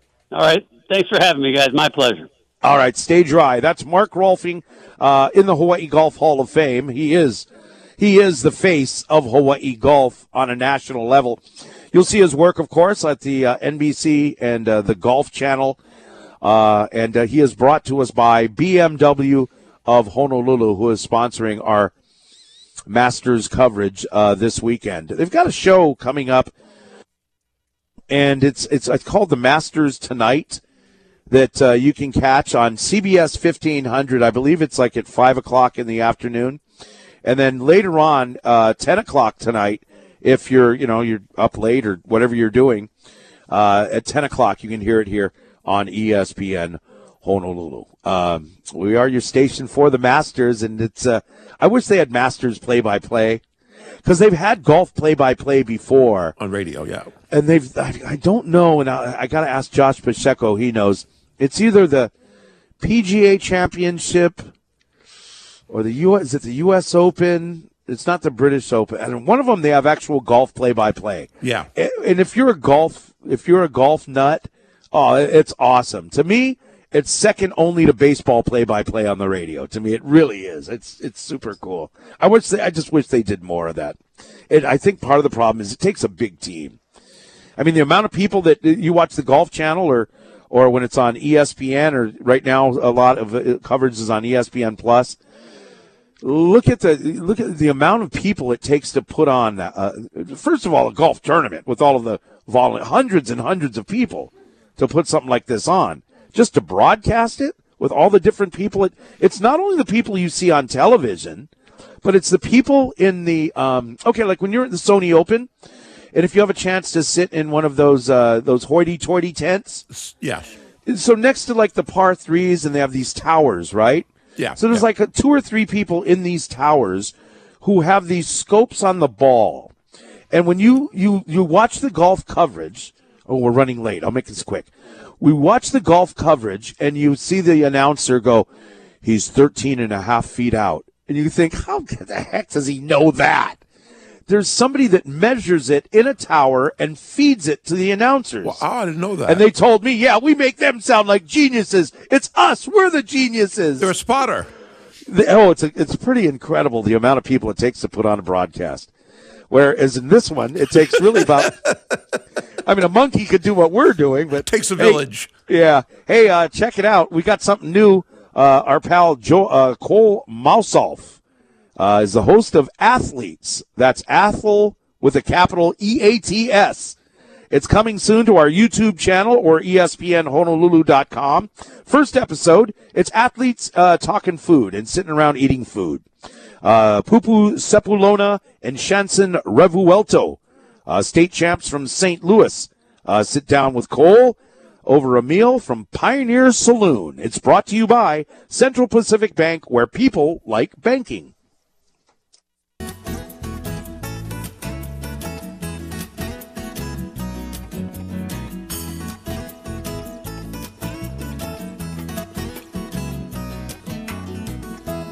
Hey, where did we go? Day when the rains came down in a hollow. Oh, it's Masters Week, NFL Draft 3 weeks from now. It's also National Letter of Intent Day next week for colleges. And we know there will be hopefully a number of players for UH basketball, men and Wahine basketball teams getting some players. But the transfer portal keeps getting bigger and bigger. Yeah. Before we get into the transfer portal, Jeff texted in, and he says, how many openings does Hawaii basketball have, since you mentioned the Letter of Intent Day? How many pukas we get? I believe it's either 4 or 5. Okay, they lost the 2 guys in Samuta and Kamakahepa, 2 scholarships available there. Zord Ned is a walk-on, and I believe Amaro Lotto could, but I'm not sure about him. Juan Munoz was a scholarship player. I know that. And then you also have Justice Jackson, who I read last week, and I wasn't aware of it, or I forgot. He's a walk-on. Was a walk-on. Oh, I didn't know that. Really? So if you do the math, it would be at least 4 to 5 spots, I guess, would be the answer for Jeff. 4 to 5 openings. Yeah, it might be a situation, with Justice Jackson, it might be a situation where he's like, oh, can I get on scholarship? They're all no. And he goes, okay, well, you know what? I'm going to go somewhere and, somebody give me a scholarship to play. It could be that. And I think, again, the NIL is everything I'm hearing, and it's kind of easy to put it together, is that is maybe the bigger influence than playing time, which is what it's always been, more minutes. And scholarship, of course, as well, of course. But if you get the NIL deals, and we're hearing about players staying in college, men and women, because the money for some are bigger in the NIL than playing pro. All right. So what you were getting at, the transfer portal. The other day I saw there was over 1,000 players in the transfer portal. Now we're hearing, and Tanner had this update, over 2,000 in the transfer portal. There's a DePaul player who averaged 25 and 12, all Big East first team, and he's in the transfer portal. You're not just losing players for minutes, and a guy like that, to me, has got to be about the NIL. Imagine how much money a double-double guy can get at a Power 5 school. They're just having fun with it. Like, hey, let's just transfers for everybody. But don't you have to sit out, or you still don't have to sit out? You can transfer once if you're in good academic standing without sitting out a year. Once. As far as doing it a second time, you have to be a grad transfer. Man, that's crazy. How many basketball players are there in Division I? 5,000? 350 times. It's got to be about 5,000. D1 and D2 combined, I'm sorry, is in this. But it seems like half the players are transferring. 360 schools times, let's say, 12 scholarship players even. So it's probably over 4,000 or somewhere over 4,000 to 4,500 or something in there. So a third of the players are leaving their schools. That's crazy. Okay, top 3 things you need to know coming up on ESPN Honolulu.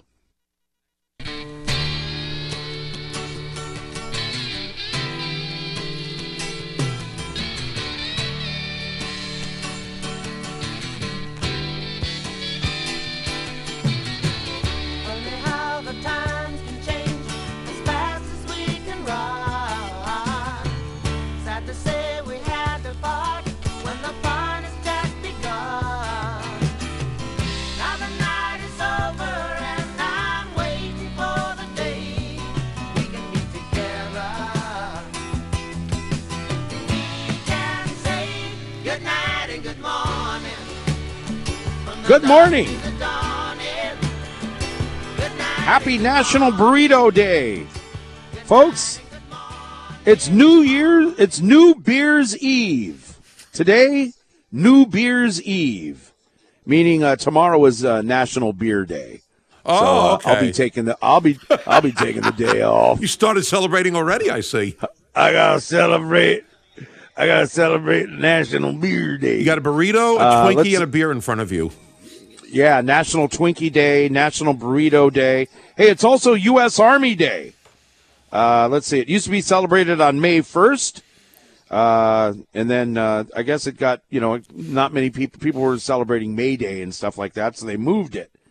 National Army Day, April 6th, the anniversary of the U.S. entry into World War I. Well, that makes sense. What was that like as Army Day? How do you move Army Day? You move Christmas What was that like as a kid, Gary, when you were World War I hit? And it must have been a confusing time around the house. The hard thing was when you took pictures of everything, it was all in black and white.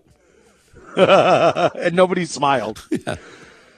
All right, let's get into it. The Masters kicks off today. Victor Hovland continues. Every time we check the leaderboard, he moves up as far as his score. Negative 7. I was going to say his score is -7. Victor Hovland is -7 through 13 holes. Are you kidding me? He's got an eagle on the second and 5 birdies. Bogey-free round so far for Victor Hovland. He is on fire. Tied for second You got Shane Lowry, Xander Schauffele, John Rahm, and Brooks Koepka from the Live Tour. He's finally healthy. You can't win it in a day, but you certainly lose it. But you know what? You want to, you want to start off strong, especially before the weather comes out at Augusta. Where are those guys at as far as how much under par? 3 under. So that's how good Victor Hovland's doing. It's 7 under. It's a battle for second place right now for today. Tiger right now is 3 under. I think he's on the 14th. No, he's not 3 under. I just saw it on the Golf Channel just a few minutes ago. Still -3. He was +3 last time we checked a few minutes ago. Okay. I'll double check that. I also saw Freddie Couples is 1 under. Yeah, Tiger Woods is 3 over. He has four bogeys and 1 birdie. The rest pars. He's on the 14th hole right now. They must have had a typo. Okay, but Freddie Couples though, I did see that 1 under. Yeah, 62 years old. Wow, that's pretty cool. That is very cool. Bernard Longer's, he's not in it, but he's certainly not embarrassing himself. And, when Freddie Couples approaches Bernard Longer says, "Hey, kid." That's how old Bernard Longer is. But anyway, yeah, Masters is on. We got updates for you here throughout the day on ESPN Honolulu. The NBA is hot right now as we got 2 games left in the regular season, and we still have some unanswered questions as far as the playoffs go. Actually, we have less unanswered questions than we normally do. For example, in the Eastern Conference, we know the teams that are some of the matchups are already set. For example, the top 5 teams are already set of making the playoffs and where they are in the standing. There can't be any change. Milwaukee is a number 1 in the East. Boston will be a number 2. Philadelphia will be 3. Cleveland and the Knicks. Cleveland and the Knicks, 4 and 5, will play each other in the first round. It would take a lot for Miami at number 7 to overcome the Brooklyn Nets, which means Brooklyn would get Philadelphia 3 versus 6. So you have the 10 teams, are already set. Chicago is number 10 in the East. So there are some unanswered questions. Most of it, though, Chris, in both conferences is about seeding and who plays who. And that makes a big difference, of course, who you're better matched up against. Right. All right. Let's see here. What else is going on? It's a game day for Rainbow Baseball. Yeah, I'm glad they're back at home. And, I mean, this team's offensively, I think, has been as good as you might have hoped for. 4 starters batting over 300 already. Kyson Donahue with 6 homers.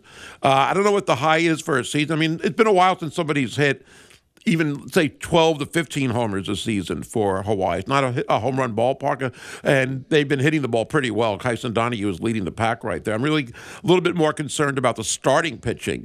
And not that it's been awful, and Fullerton is that good of a team who scored a lot last week. But hopefully when they get a lead, they can close it out. And losing on 2 walk-offs, I mean, that's got to hurt. It's got to hurt. It's great when you win them that way, but it's the opposite when you lose them that way. So hopefully back on the winning track this weekend against CSU Bakersfield, who is only 1-8 in the conference. So good matchup to have when you come back home, and I'm sure they'd like to get some win to make up a little bit for last weekend when they were so close to winning at least 2 out of 3, if not all 3, against Cal State Fullerton. But early for conference play, they already had their bye week. Everybody has 1 week of no conference games. Hawaii will have a couple of midweek games later on the road. I think Pepperdine will be 1, and it might be Cal Baptist off the check. Other than that, it's all Big West competition for at least a weekend. But everybody else will have their bye weeks coming up, like a Bakersfield. Mm-hmm. All right. I lied when I said that we would be giving away volleyball tickets right after we talked to Mark Rolfing. Okay, if you want 2 tickets to you know what? Let's give them all away. We'll give away 4 tickets.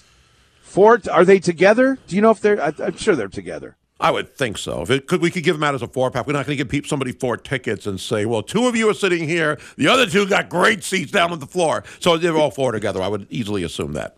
All right. Well, we're not going to promise it, but we're going to give away 4 tickets right now to Rainbow Warrior Volleyball. This is for tomorrow night against UC-Irvine.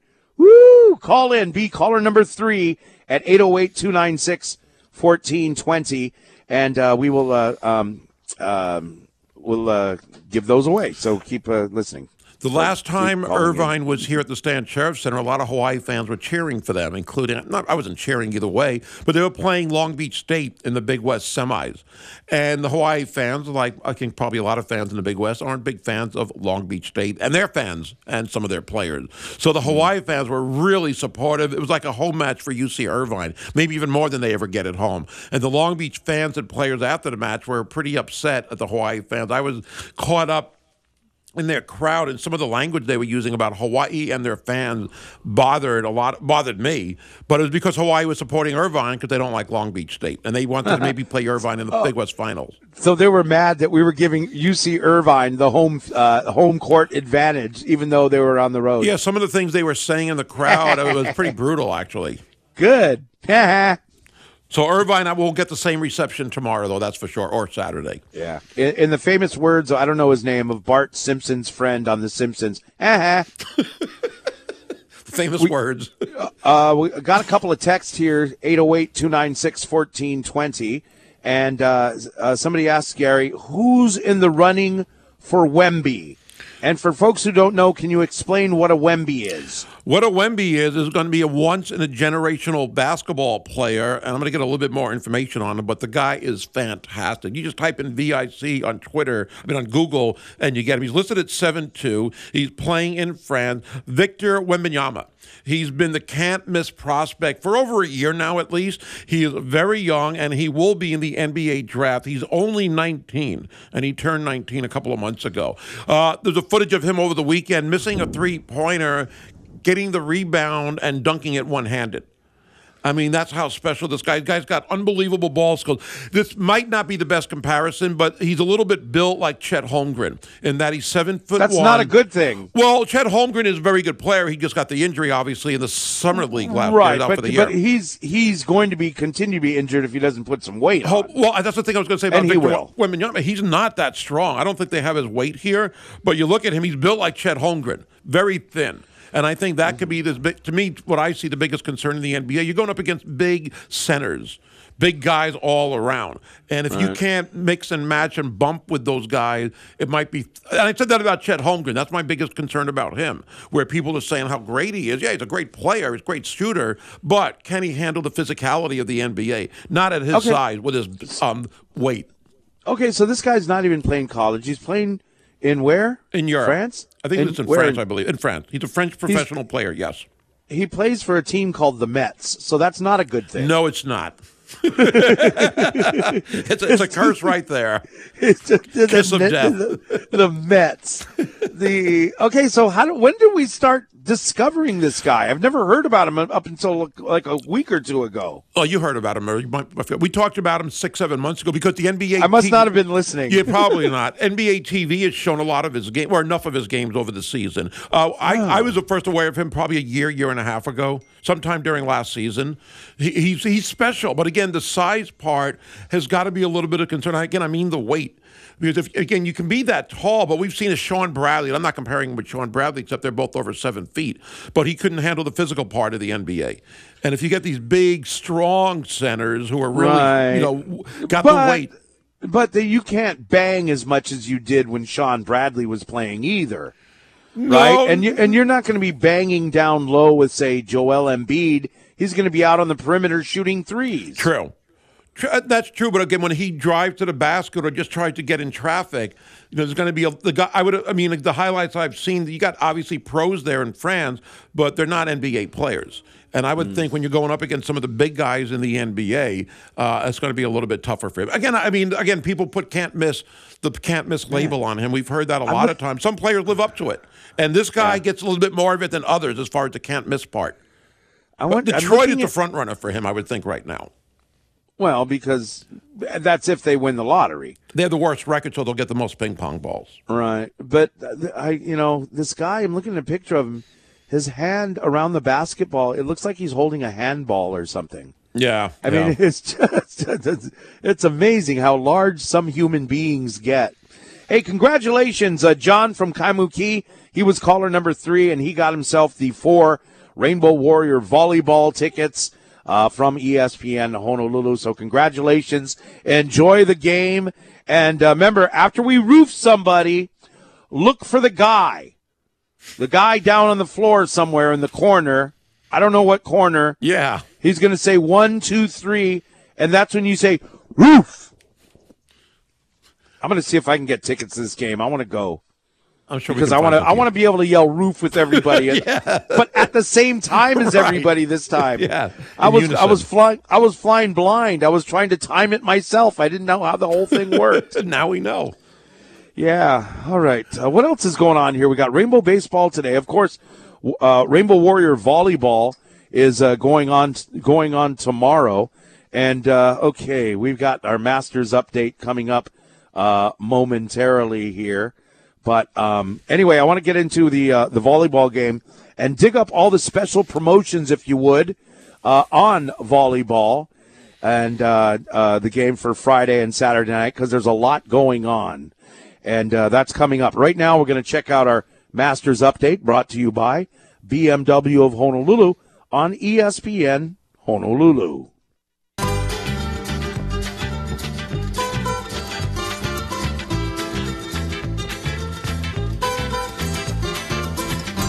Hey, Max Holloway fight's coming up April 15th. The main card starts at 2:30. We're inviting everyone to join us and our friends from KHON2.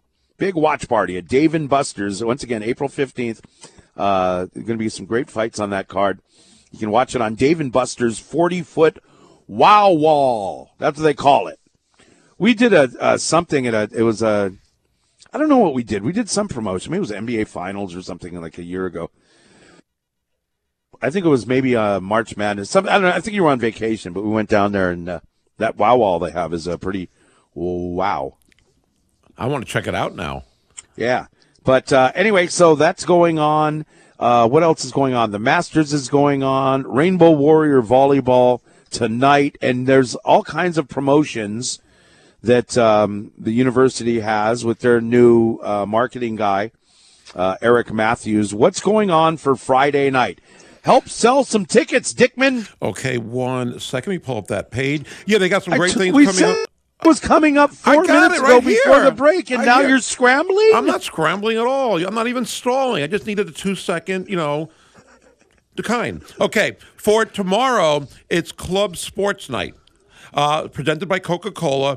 Take advantage of the group ticket rate that they have. Bring the entire team, the crew, down to watch Hawaii volleyball. The club teams are encouraged to wear their jerseys and represent their teams. And I saw some of the videos on Instagram for Hawaii Athletics. Looked pretty cool. Now, the first 300 fans, this is Friday night, tomorrow, will get a Coca-Cola fanny pack plus prizes during the intermission game between sets 2 and 3, including a Coca-Cola bear, 2 beach chairs, and grilling tools. And I know Chris loves to grill, so I know you're going to try to win some of those grilling tools. That's pretty cool for Friday night. What did you say? What after the bear, what can they win? 2 beach chairs. Oh, that's nice. Yeah. Getting ready for summer and Coca-Cola and the beach and your beach chairs and, of course, your grilling tools. Wow. Thank you, Coca-Cola. I could use myself a Coke right now. Yeah. I could use myself some pop. Okay, so that's Friday. If you're in any kind of team, wear your jersey. Just make it jersey night. Yeah. Anybody who's going, wear a jersey. Yeah. Why not? If you have a whole team come down, it'll look pretty cool. Yeah, and even if you're a coach, you wear like the shirt. It says I-9 on the front and coach on the back. Wear that red shirt down there. Wear it proudly. I'm sure all of us parents have an I-9 red coach shirt out there anyway. They were always red? Yeah. Oh, really? I didn't know that. They might have changed. I haven't. Okay. My kids are, old and, moved on. But when they were little, you got that red shirt that said coach on the back. Now, when you said moved on, they're still with us. They're just not with you. Yeah, they haven't. And, yeah, that was kind of the plan. By them or you?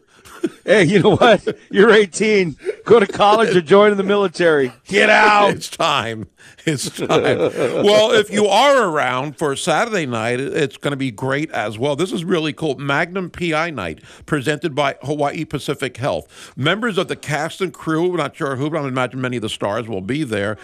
They will be joining the crowd on Saturday night. The red Ferrari, which I actually got a picture of downtown 5 years ago or 4 years ago, will be there for photo ops. You can get a selfie with the red Ferrari, and if you maybe you're clever enough, you can, hot wire it and drive it home. I don't know. I don't recommend that, but you're going to be able to take photos with the red Ferrari, and also the.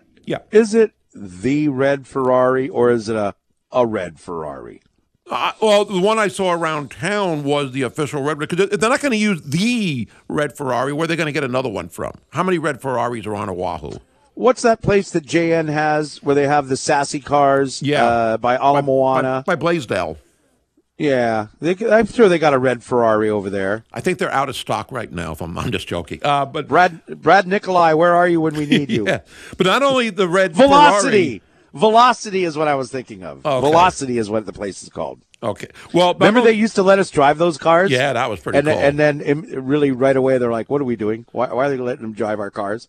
That was pretty cool. Get the cars back from those guys. I remember, what was that thing called? You could hit something in your car to get help. Something Star. And I had a Corvette one weekend, and I kept hitting it by mistake, and I started whispering or trying to hide like they could see who I was or something. But it's like an emergency call or something. Yeah, they don't have that in. Do they have that in? Not on all cars have that. I haven't heard that in forever. But I remember those cars have them. And we have, our cars are about 3 years old, something like that. Mine is, yeah. Well, yeah. Yeah, I think it's like 3 years old. I thought maybe it's only in American cars. Maybe, but anyway, this is really thrilling for the audience to listen to. Yes, it is. Okay. Okay, so Saturday night, Magnum PI night. If you do want to arrive in a helicopter, they'll make space for you to land it. Yeah. Just to go with the Magnum theme. Make sure you bring your helicopter parking pass, though, because otherwise you're not allowed. We got to rush to the game. Everyone's rushing to their helicopters. Now, the first 5,000 don't fans... want to get caught in helicopter traffic on the way home. No, not at all. The first 5,000 fans will receive 6 trading cards featuring the cast of Magnum PI, while 300 fans will win a HPH bag, Hawaii Pacific Health, and then during intermission, a Thomas Magnum lookalike contest with prizes... you just said book-alike. Lookalike. Okay. Including a massage certificate, also an HPH bag again, and a branded cooling towel and a Magnum PI tiki mug that they have on the. No, they haven't shown those on the show. I don't think. Oh, okay, all right. That's gonna be. So cool. They have a massage. They had something left over from the Deshaun Watson night. I know. I was going to stay away from that, but I think that's going to be cool to have that. You're playing Irvine, who's in first place. This is the 2-time defending national champs, as we love saying that over and over. There's only 4 home matches left. There's only 4 matches left in the regular season, and we're going to have Tiff Wells join us in less than 7 minutes. These are really important as far as seeding. I mean, you'd love to have the number 1 seed and not have to play an extra match in the Big West tournament. I think you get if you're number 1 or number 2, you get a bye. Yeah, you do. But I'm saying Hawaii is number 2 right now, but you can't afford to lose to Irvine. I'll find out looking back at them. So it's still not a guarantee, technically, that they would get that bye. And usually they are, lately especially, in that situation. So these are really big matches. The crowds have been great. I think they'll be even bigger with all these great promotions for Friday and Saturday. Right on. So thank you to Coca-Cola and Hawaii Pacific Health and to Thomas Magnum. I don't know his name. Jay Hernandez. Thanks, Jay Hernandez. Maybe Tom Selleck is going to be there, too. If he's not filming Blue Bloods. You and I Tom Selleck has been steadily employed in Hollywood for like 40 years now. It's crazy. It's great, though. Still got the stash. I mean, he was on Friends for a while. He has a couple of baseball movies. But he's still, to me, he is the original and the best Thomas Magnum. I like Jay Hernandez. I actually like the show right now. I haven't watched it in a few weeks, but I DVR'd them. But I like the show the way they're having it. It came back on a different network after getting canceled last year. Hey, I've got a recommendation before we get Tiff on. Paramount Plus. I just ordered it like a few weeks ago, and I love Yellowstone, the show Yellowstone. I hear it's great. And I heard that, Kevin Costner doesn't want to be on it as much. He doesn't want to keep filming so many episodes. So they're going to have someone take his place or something. But anyway, on Paramount Plus, they have the precursor, right? We had Star Wars before, and then the new movies came out were precursors. Or prequels. Prequels, yeah. So you got a prequel on Paramount Plus called 1923. Starring Harrison Ford. Oh, the acting is super good, and they got famous actors in it. And then I think it's 1 season, and then when that's done, it automatically goes into another series another the prequel of the prequel called 1883. And that's starring, Tom Hanks was in that. He was in one of the episodes, kind of a cameo deal. And it has Sam, what's that guy's name? It's Sam Rockwell? No, Sam Neill. Sam. He always plays a cowboy. He has a deep voice, and he has a big old mustache. Anyway, Sam, you know who I'm talking about. He's the main guy in this one. O'Neill? And it's gotten like SAG. No, it's got SAG awards and everything because of the acting. It's really, really, really good. So highly recommend it. All right, enough on that. Let's tell you that Tiff Wells is going to join us as we get into more Rainbow Warrior Volleyball. That's coming up next year. And remember, now City Mills Spring Power Tool Sale is going on. So if you like to use DeWalt Power Tools, you can meet your DeWalt Power Tools specialist this Saturday at Eva Beach City Mill from 9 a.m. to 1 p.m. And they're giving away cool stuff in the store, too. For other special events, visit citymill.com or follow them on Instagram at City Mill.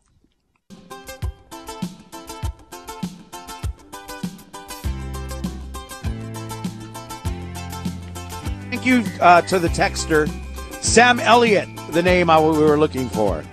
Got to check it out, 1883. Watch 1923 first, then 1883. Tim McGraw, Sam Elliott, Faith Hill. Tim McGraw is a great job. He's a tough guy. And a lady that plays his teenage daughter is Isabel May. I've never heard of her before, but she's really, really good.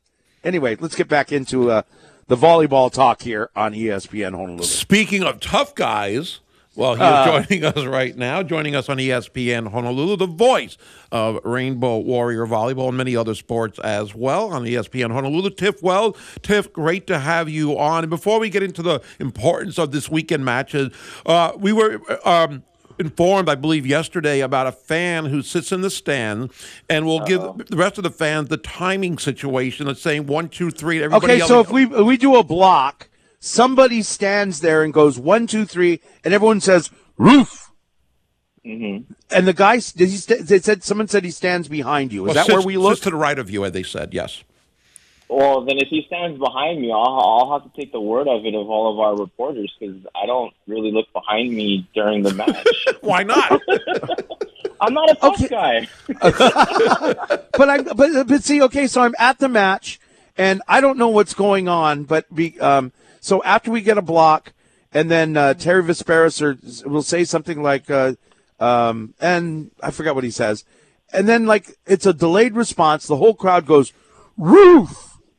And I'm thinking, okay, so I'm trying to say it along with the crowd, but I'm either saying it too early or too late because I didn't know there was a guy to watch for.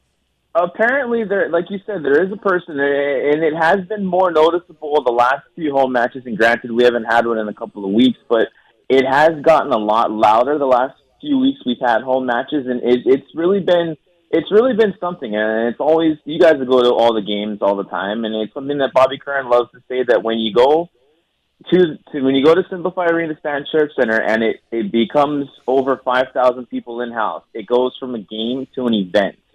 And I think when the crowd is into it, which they already are to begin with, but when you get 5,000 in there, it becomes a very big event. And I think to have the 1, 2, 3 roof, when you got 8,000 large in there chanting roof after you get housed, it can be pretty intimidating. Yeah. Okay, so now we just, for folks that don't know how to do it, I'm just one of the regular people letting you know how to do it. Look for the guy kind of behind Tiff. To the right of Tiff. To the right of Tiff. Behind him and to the right. So look, there'll be the guy standing up. So everyone else around the guy, sit down so that we can all see the guy. Do we know the guy's name? Is he like a red hat? Can you give him something? A red hat. We'll have to get our correspondents, Ben Benjamin and John Jonathan, on the scene to figure that one out for us. They're good at that. Can we get that to happen? You know what? It's Coca-Cola night, red Coca-Cola. Give him a Coke hat. There you go. And there you go. All right, let's talk about the volleyball, Gary. I believe that Ben Kiana is the one who would yell out roof. He does a great job with that. Yes. So, okay. The one night I was there, I guess Ben was gone. It was okay. It was Terry Vesperis. But anyway, go ahead. Tiff, I mentioned this earlier. This sounds crazy in a way, but I can't remember the last time the University of Hawaii men's volleyball team was playing a conference opponent and looking up at them at the standings. Irvine is 6-0 in the Big West, Hawaii at 5-1, which means there's a lot of importance for these matches this weekend as well. But it's been a while since somebody's been ahead of them in the standings, hasn't it? It really has, and I think it's basically been either Hawaii or Long Beach 1 and 2 since the Big West has sponsored men's volleyball back in 2018. But I think it's a little bit different this year for men's volleyball for the schedule to open up with Long Beach and close with UC-Irvine and UC San Diego. Sometimes the scheduling just, is a little bit different. But I think for Hawaii, again, the goal is to be playing meaningful matches when you get into April, and that's exactly what Hawaii has. And of the 6 teams in the conference, and it's basically 3 teams in 1, 2, and 3 in any order of Hawaii, Irvine, Long Beach. That's how it will be. And then the bottom 3 of CSUN, UC San Diego, and UC Santa Barbara fighting for 4, 5, and 6. It's really become a top-heavy and a bottom-heavy conference. There's no one really in the middle of the Big West Conference. So, but like you said, a very key series for Hawaii this weekend. Fortunately for the Bows, who have been playing very well on the road, all their wins on the road, all by 3-0 sweeps. For as good as Hawaii has been on the road, they get to play their final 4 matches at home. What are the probabilities or possibilities as far as the Big West tournament? Because again, you have Irvine ahead. I mean, if you can sweep them, okay, you're in first place, and you would own a tiebreaker if it came down to that. But I mean, you want this team to get the top seed to hopefully get a bye. But where do you see the probabilities as far as this playing out over these 4 matches? It's easy, well, not say easy, but the nice thing for Hawaii is we just mentioned all 4 of their remaining matches are at home, but the fact that Irvine has the toughest schedule because they have to come here to Hawaii for 2. They're actually leaving today. They come in sometime this afternoon. But for Irvine, they finish the season with 2 at Hawaii, and then they do a home-and-home with Long Beach State. So they have arguably the toughest schedule. And I think for Hawaii, right now, it looks pretty good for Hawaii. Yes, you have Irvine at 2. You take care of business. But at the end of the day, you also have the tiebreak advantage with Long Beach. Each team won in 3 sets, but because Hawaii scored a couple of more points in the sets they lost, they still own the total points tiebreaker in that series over Long Beach State. So it helps Hawaii to have that tiebreaker already with Long Beach. But again, 4 matches left. We'll have to see what happens. But Hawaii with all 4 at home, maybe in the driver's seat. We'll have to wait and see. Ooh. Hey, volleyball fans, that's the voice of Tiff Wells you're listening to with the Animals here on ESPN Honolulu. Getting many, many texts for telling us, where the 1, 2, 3 guy is. I want to know who this 1, 2, 3 guy is, and I'd love to have him on the show. This guy's awesome. The 1, 2, 3 guy.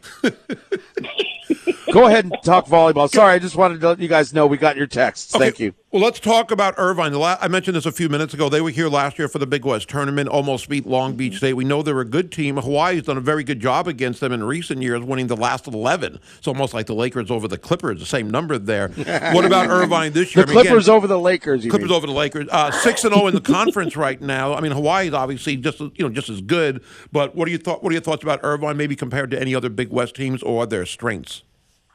Compared to any other team in the conference, maybe not as good in terms of blocking, and hopefully I just didn't jinx Hawaii's hitters this weekend against Irvine, but I think for UCI, and we mentioned this the last few times we talked about likes of UCLA, Penn State, Long Beach. We've heard it from all the coaches. We've mentioned it with you guys, the last few times. You got to have dudes.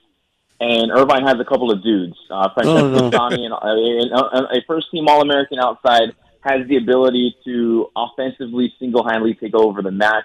Kind of like a Dimitrios Muklias or a Spidotakis in a way. He's 6'8". He averages maybe 4 kills per set, one of the top hitters in the conference, certainly one of the top hitters in the country. Hawaii will have their hands full with him, but then also with Ilir Eno, the sophomore Frenchman opposite, who can play also on the outside. He leads the conference. He leads the country. He has 71 service aces on the season. And to put that in perspective, he averages almost an ace per set. So if Irvine's playing 3 sets or 4 sets or 5 sets, he's averaging an ace every set Irvine plays this season. So I think for Hawaii, it is very key. You may not be able to stop Francesco Sani. He's really that good and one of the top hitters in the country and one of the conference as well. But I think if you're able to slow down and force somebody other than Francesco Sani to beat you offensively, but also with Ilir Eno, who has maybe had one of the most amazing serving performances throughout the season so far in quite some time. If you're able to limit his number of service turns per set and per match, and you're able to handle serve and pass, which Hawaii has struggled a little bit the last couple of weeks with that phase of the game. If they're able to do those couple of things in this series, you like Hawaii's chances here at home this weekend. I've been gone for a few weeks. I haven't been able to listen to. Well, I have been. You're able, not but, a real fan. But I didn't listen to the broadcast. But what about the health of Jakob Tella? I mean, is he 100%? I know he missed those matches earlier on. And oh my gosh! 3 weeks ago, called. They want their question back. Also, the fact that he's only 6 service aces away from being number 1 all time in the history of this program. It shows you he's pretty healthy. He's as healthy as can be as for what this team is. And sure, you come into April, there are some, nicks and bruises here and there, but for the most part, and I've asked Jakob this before the Santa Barbara series and even going back to Northridge, he's as good as healthy as he has felt in some time, and that is even right around the time he's had, the surgery. So he's as good to go. Everybody is as good to go, and they're ready for this weekend with Irvine. Tiff Wells joining us here on ESPN Honolulu, talking Rainbow Warrior volleyball, hopefully getting ready for a three-peat. And Chris is making me ask you this question. I didn't really want to, but Chris is asking me to do this. But when you made your poll and off the block, your top 15 poll, you had Hawaii number 2 and UCLA number 1. You got some splaining to do, Lucy. You got Hawaii at number 2. Come on. Oh, no, he didn't. I've gotten some flack. I've heard it on the station. I've seen some of the social media comments. I understand at the end of the day, Hawaii did beat UCLA head-to-head. I understand that, and I get that. But I think for when you really look at the schedule, and again, it's nothing against Hawaii and their schedule and, nothing with UCLA as well. I just feel with some of the more stronger teams that UCLA has played in the regular season and just coming off of their series at Grand Canyon now, it is a conference series, so they're going to play them twice a year. And for what they did at Grand Canyon, winning in 4 and winning in 3 in Phoenix, 2 impressive wins. I understand they have the win at Penn State. They also have the win against Penn State here in Honolulu. But I think for just what the overall body of work, and it's not even a 1 and 2. It's almost like a 1A and 1B. And I've had Hawaii at 1. I've had UCLA at 1. I just feel when you look at the schedule, I think UCLA has a couple of more top tier wins on their resume than Hawaii does. I didn't want to ask the question. Chris forced me. And I know I'm going to get flack from you guys. I'm going to get flack on social media. It is what it is. And again, the guys, they may see it, but they're not really looking into like, oh, we're number 1 in this poll, we're number 2 in that poll. The guys don't care. It's more for media discussion. It's more for fans to interact as well. But I think it's and hey, we're talking men's volleyball here in April. Granted, we're in Hawaii and we've been the 2-time national champs, reigning. But it's just a talking point that gets people to talk about men's volleyball. There you go. Tiff Wells with us here on ESPN Honolulu. I remember Charlie Wade, a couple of Calder coaches ago, was saying that they don't even pay attention to who wins Player of the Week. It's not like anything they talk about. So they've got their focus on the big prize, which is winning that last match in May, and hopefully it'll happen again this time. Yeah. Are you going to enter the Thomas Magnum lookalike contest? No. I'll have my Aloha shirt. I am on the hunt for a good pair of Ray-Bans, for some aviator sunglasses. I know Kanoa, he's going to try and do something for Spectrum Sports. But that Saturday night contest of the Thomas Magnum lookalike, and to have the Magnum PI cast and crew in-house, that's going to be very fun. And I will guarantee you this, there will be more than 5,000 in-house on Saturday night. You start your day with Rainbow Warrior Baseball against CSU Bakersfield. Stay around the parking lot for an hour or so after the game is over, and make your way over to the arena, and why not? Let's pack this down. Let's get 10,300 in there on Saturday night. 1, 2, 3. Baby. 1, 2, 3. Woo. There we go. All right. Tiff Wells, thank you very much. Loving you more than my own family. We'll talk to you soon. Thanks, Tiff. All right, guys. Have a good one. Right on. Tiff Wells joins us here on ESPN Honolulu. And you can hear the calls on this very radio station. Pregame show starts at 6:45. Coming up next, we'll update you on the Masters. Some folks are making a charge. They're making it good. And actually, a guy that Tanner picked to win is hot right now. Right now, time for our bulletin board, brought to you by Hawaii USA Federal Credit Union. Did you know that when you talk, read, or sing with your child, you're helping to shape their brain? Every parent has the power to create a strong start for our kids from the day they're born.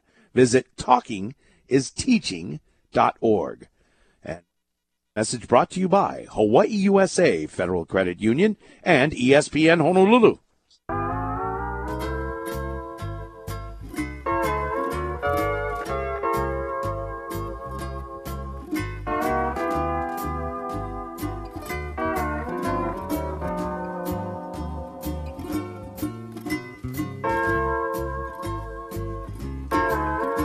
Oh, just a reminder again for the weekend, City Mill's got their spring power tool sale going on, and you can meet the DeWalt Power Tools specialist this Saturday at the Eva Beach City Mill from 9 a.m. to 1 p.m. They're giving away a lot of prizes, too.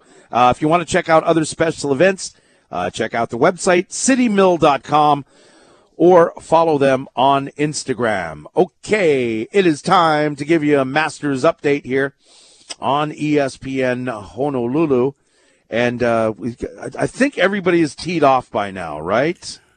Yeah. The answer is yes. Everybody is teed off. Kevin Na, after 9 holes, withdrew. Will Zalatoris has withdrawn and before he teed off, so I'm guessing, I hope he doesn't have a back problem again. Sandy Lyle and Larry Mize are +9 and +7 respectively, so they're good as gone. Again, you can't win a tournament in a day, but you can certainly lose it. But check this out. Victor Hovland, through 16, he's still at 7 under. He leads the pack. Out of nowhere, birdieing, I think, 14 and 15, Xander Schauffele is 5 under.